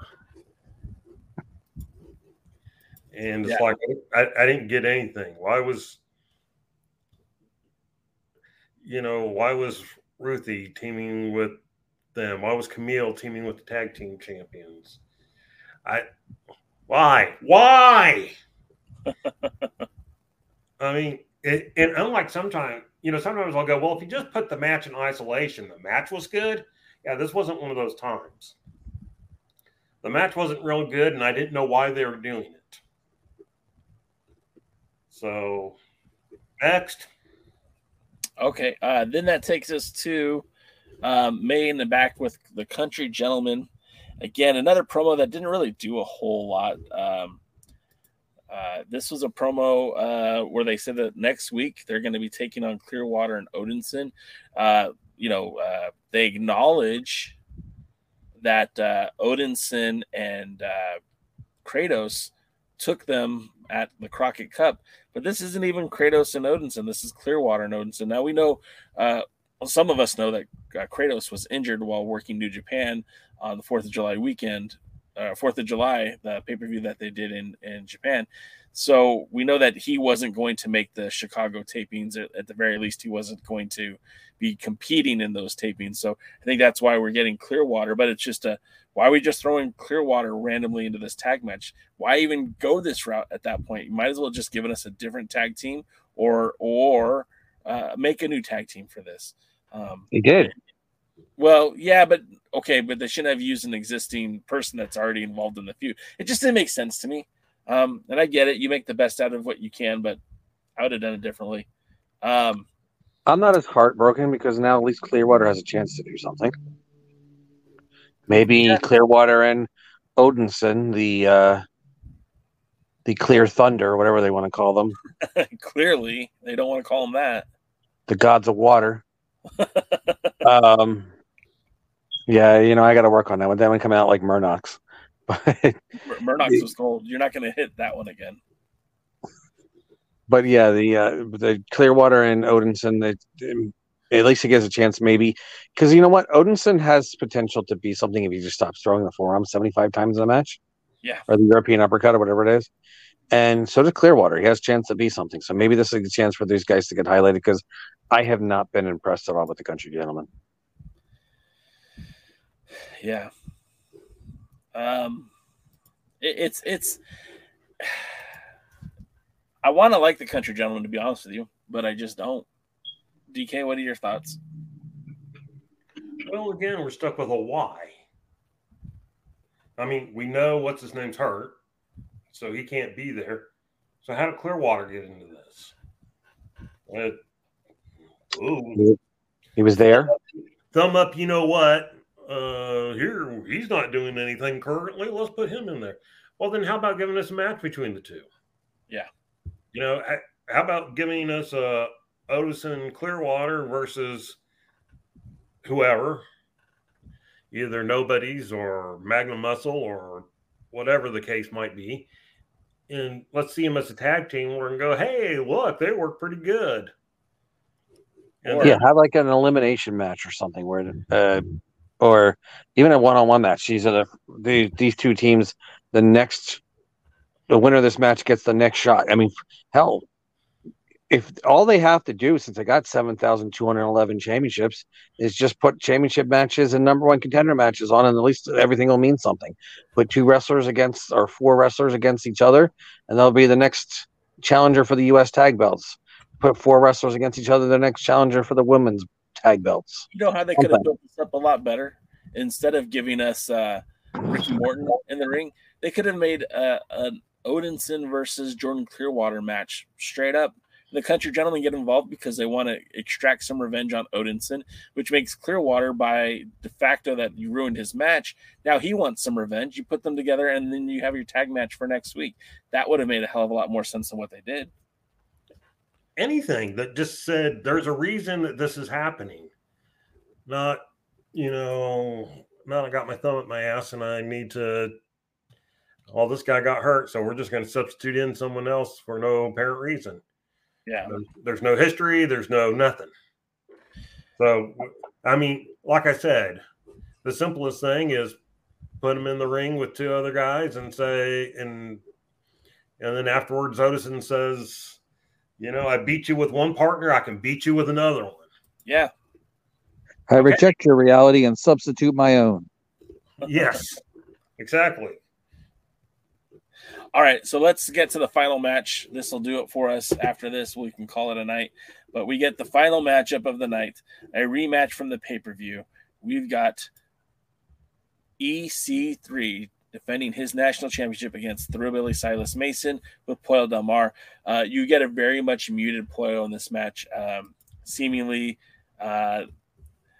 we mentioned this before, and I'm not accusing Silas of beating Pollo, but it seemed like almost like a battered wife situation. Like maybe some domestic violence was in their, backstory here, because it just seems she was a completely different person. She was muted. She only spoke when spoken to. She made sure to give Thrillbilly some room so that he could walk to the ring, and she followed behind him. She looked defeated. And, the Overman comes out with the National Heavyweight Championship. Galley expresses the narrative that EC3 wants a shot at the 10 pounds of gold. I mean, they're not even hiding it, really. They're talking about it throughout the broadcast. And again, when we look back at 312 pay-per-view, the whole build to that, although, off camera and outside of the ring was built for Adonis and Tyrus, all the in-ring stuff was built towards EC3 and Tyrus. He poached his manager, Black G's. They had that mixed tag match between, not mixed tag, but it was Eric Jackson and Tyrus versus Black G's and EC3. Like they were trying to get at him, and they've been picking at him for some time. So yes, we kind of knew that this was coming, but why not just do that at 312? Anyways, this matchup was very competitive. We saw EC3 we saw Silas being very aggressive in the match, so much so that EC3 ducked out of the ring to clear his head, to get some time off to kind of manipulate the situation, get in his head. Silas, like I said, he was very overwhelming. But when Carter finally does get back in the ring, the momentum slows down and it changes. But we still see a lot of power and a lot of offense from Silas Mason. At one point, he hurts the hand of Thrillbilly, which makes it ineffective to do the throw ride. He had EC3 in the throw ride, but EC3 was able to wiggle his way out of it. He connected with his finishing move, but couldn't put away Silas Mason. At that point, he dives out of the ring. EC3 grabs the national championship, comes back in, and this is where Pollo gets involved. She first tries to grab the belt from him. When she's unsuccessful, she gets into the ring and literally stands between her man and the national champion. Unfortunately, this just creates the opportunity for EC3 to connect with that title belt to Silas's head. Not before Silas shoves Pollo to the ground and to create that opportunity. So EC3 hits Mason with the head. Referee's looking at Pollo, covers him. 1, 2, 3, match is over. Silas Mason's busted open. Thrillbilly is down, and EC3 takes that time to hold up the national title for one last time before dropping it in the center of the ring. Joe Galley igniting, saying that this is now setting up the 75th anniversary Night 2 main event. And that's it, man. That's power. DK, what did you think of that match? Honestly, it wasn't very good. This wasn't the worst power ever. In fact, it may not even be in the top 10 worst powers ever. But it wasn't a good episode. And one of the reasons it wasn't a good episode is that this is one of those matches where I really couldn't say, in isolation, if you just look at the match was good. I didn't find this one to be very good. I didn't find the story to be told very well. It didn't make sense. We've had almost nothing about the relationship between Pollo and Thrillbilly since he stepped over her. And it's just been bizarre. Is that the right word? And so, this match, it's like he pushed it out of the way, and that's what enables the other guy to, EC3 to hit him with the belt. It's just like, well, how'd that work for you, you freaking moron? And it's just like, what's going on? I mean, this was one big why episode. I don't understand why any of these things are happening, and you're not telling me anything. You're not helping me understand why any of these things are happening. And then, I mean, it's one thing if she would have cost him the match. Right. If she would have been playing tug of war and then let go of the belt, and when she let go of the belt, EC3 came off and smashed what's his name, and Thrillbilly in the head with it, and the referee was down, so he didn't see anything, and now he comes through and makes the pin. No, we don't get something like that where he can go and blame her for costing the title. He cost himself the freaking title by being an idiot. Yep. And so what's going on? What's going on? Someone explain all this crap to me. And then especially explain to me how this drop means he's giving up the belt to challenge Tyrus. What? Is that a common sign language thing that I've never knew before? That holding the belt out and dropping it, that meant that you're challenging the world champion? You can't challenge the world champion otherwise? What? Why? Marsha.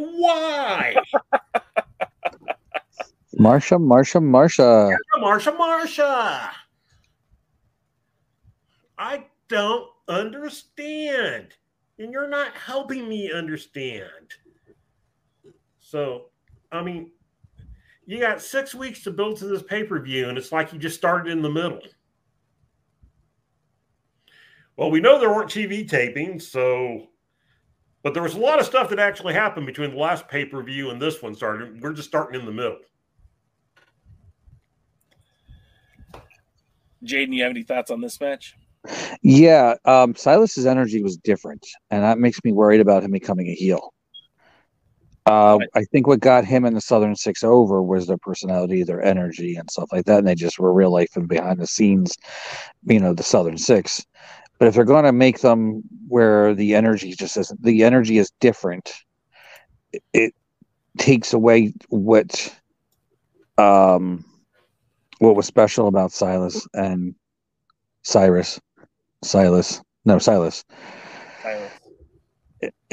takes away what's special, and it just makes him every other person. It's just, I don't know. I think this wasn't done right. Everything about it wasn't done right, honestly. Didn't like it. Match was okay-ish. Again, the energy just was off on the Thrillbilly, and I think it took away from that. I mean, say what you will, the Freebirds were heels, but they were no different as baby faces or heels, and that's what made them so popular when they were baby faces. I think they should have did the same thing with Cyrus and Silas and the rest of the Southern Six if they're going to do something like that. Yeah. Yeah, in Australia, they were at least kind of crazy badasses. Yeah, that's what the Freebirds were, and it's what they should be doing. Kerry should be your Michael Hayes. The Thrillbilly should be your Terry Gordy, and the other guy whose name I can't remember should be getting his ass kicked and somehow still being able to be there every time, like Buddy Roberts. Alex Taylor, yeah. Yeah. I don't think you're wrong there. Jamming Music Man says, no wiser answered, LOL. Yeah, I mean, that's true. Real quick, before we end the show, do want to give a shout out to the main event for night number 1 at the NWA 75th anniversary show. Viva Van will be joining Natalia Markova and Camille to take on Sexy Star, Lady Shani, and I think it's Dally's at Triple Mania, which happens in 2 days. Saturday, Triple Mania. I kind of wanted to go to that, but it's at a baseball field and it's a lot of people, and that's more people than I want to deal with. So I won't be there, but I might check it out on Fight later. So that's it. That's the end of it.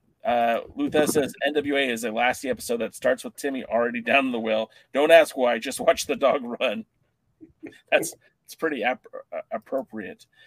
Guys, that's going to do it for us tonight. I do appreciate you guys being here each and every Thursday night with us. It's always fun talking to you guys, even if it sounds like we're not having a good time. We actually are. We enjoy the NWA from a different level. But we're always glad to share our pessimism with you, the paying audience. But we'll be back here on Tuesday. I will be for the pre-party. The other guys will be here on Wednesday. And, of course, we'll be back next Thursday to talk more NWA. Hopefully we'll have some good show next week to go over. As far as USA goes, we don't have an answer. But as soon as we do, we'll let you know. Until next time, we'll see you at the matches. Oh, yeah. Visit alliance-wrestling.com. Thanks for joining the stream. This has been a presentation of alliance-wrestling.com. We genuinely appreciate your support. Would you consider subscribing so you'll never miss a future episode? I'd also like to remind you we do a live stream every Tuesday at 5 p.m. before NWA Power. You can find us on social media at The Alliance Blog. And until next time, we are The Alliance.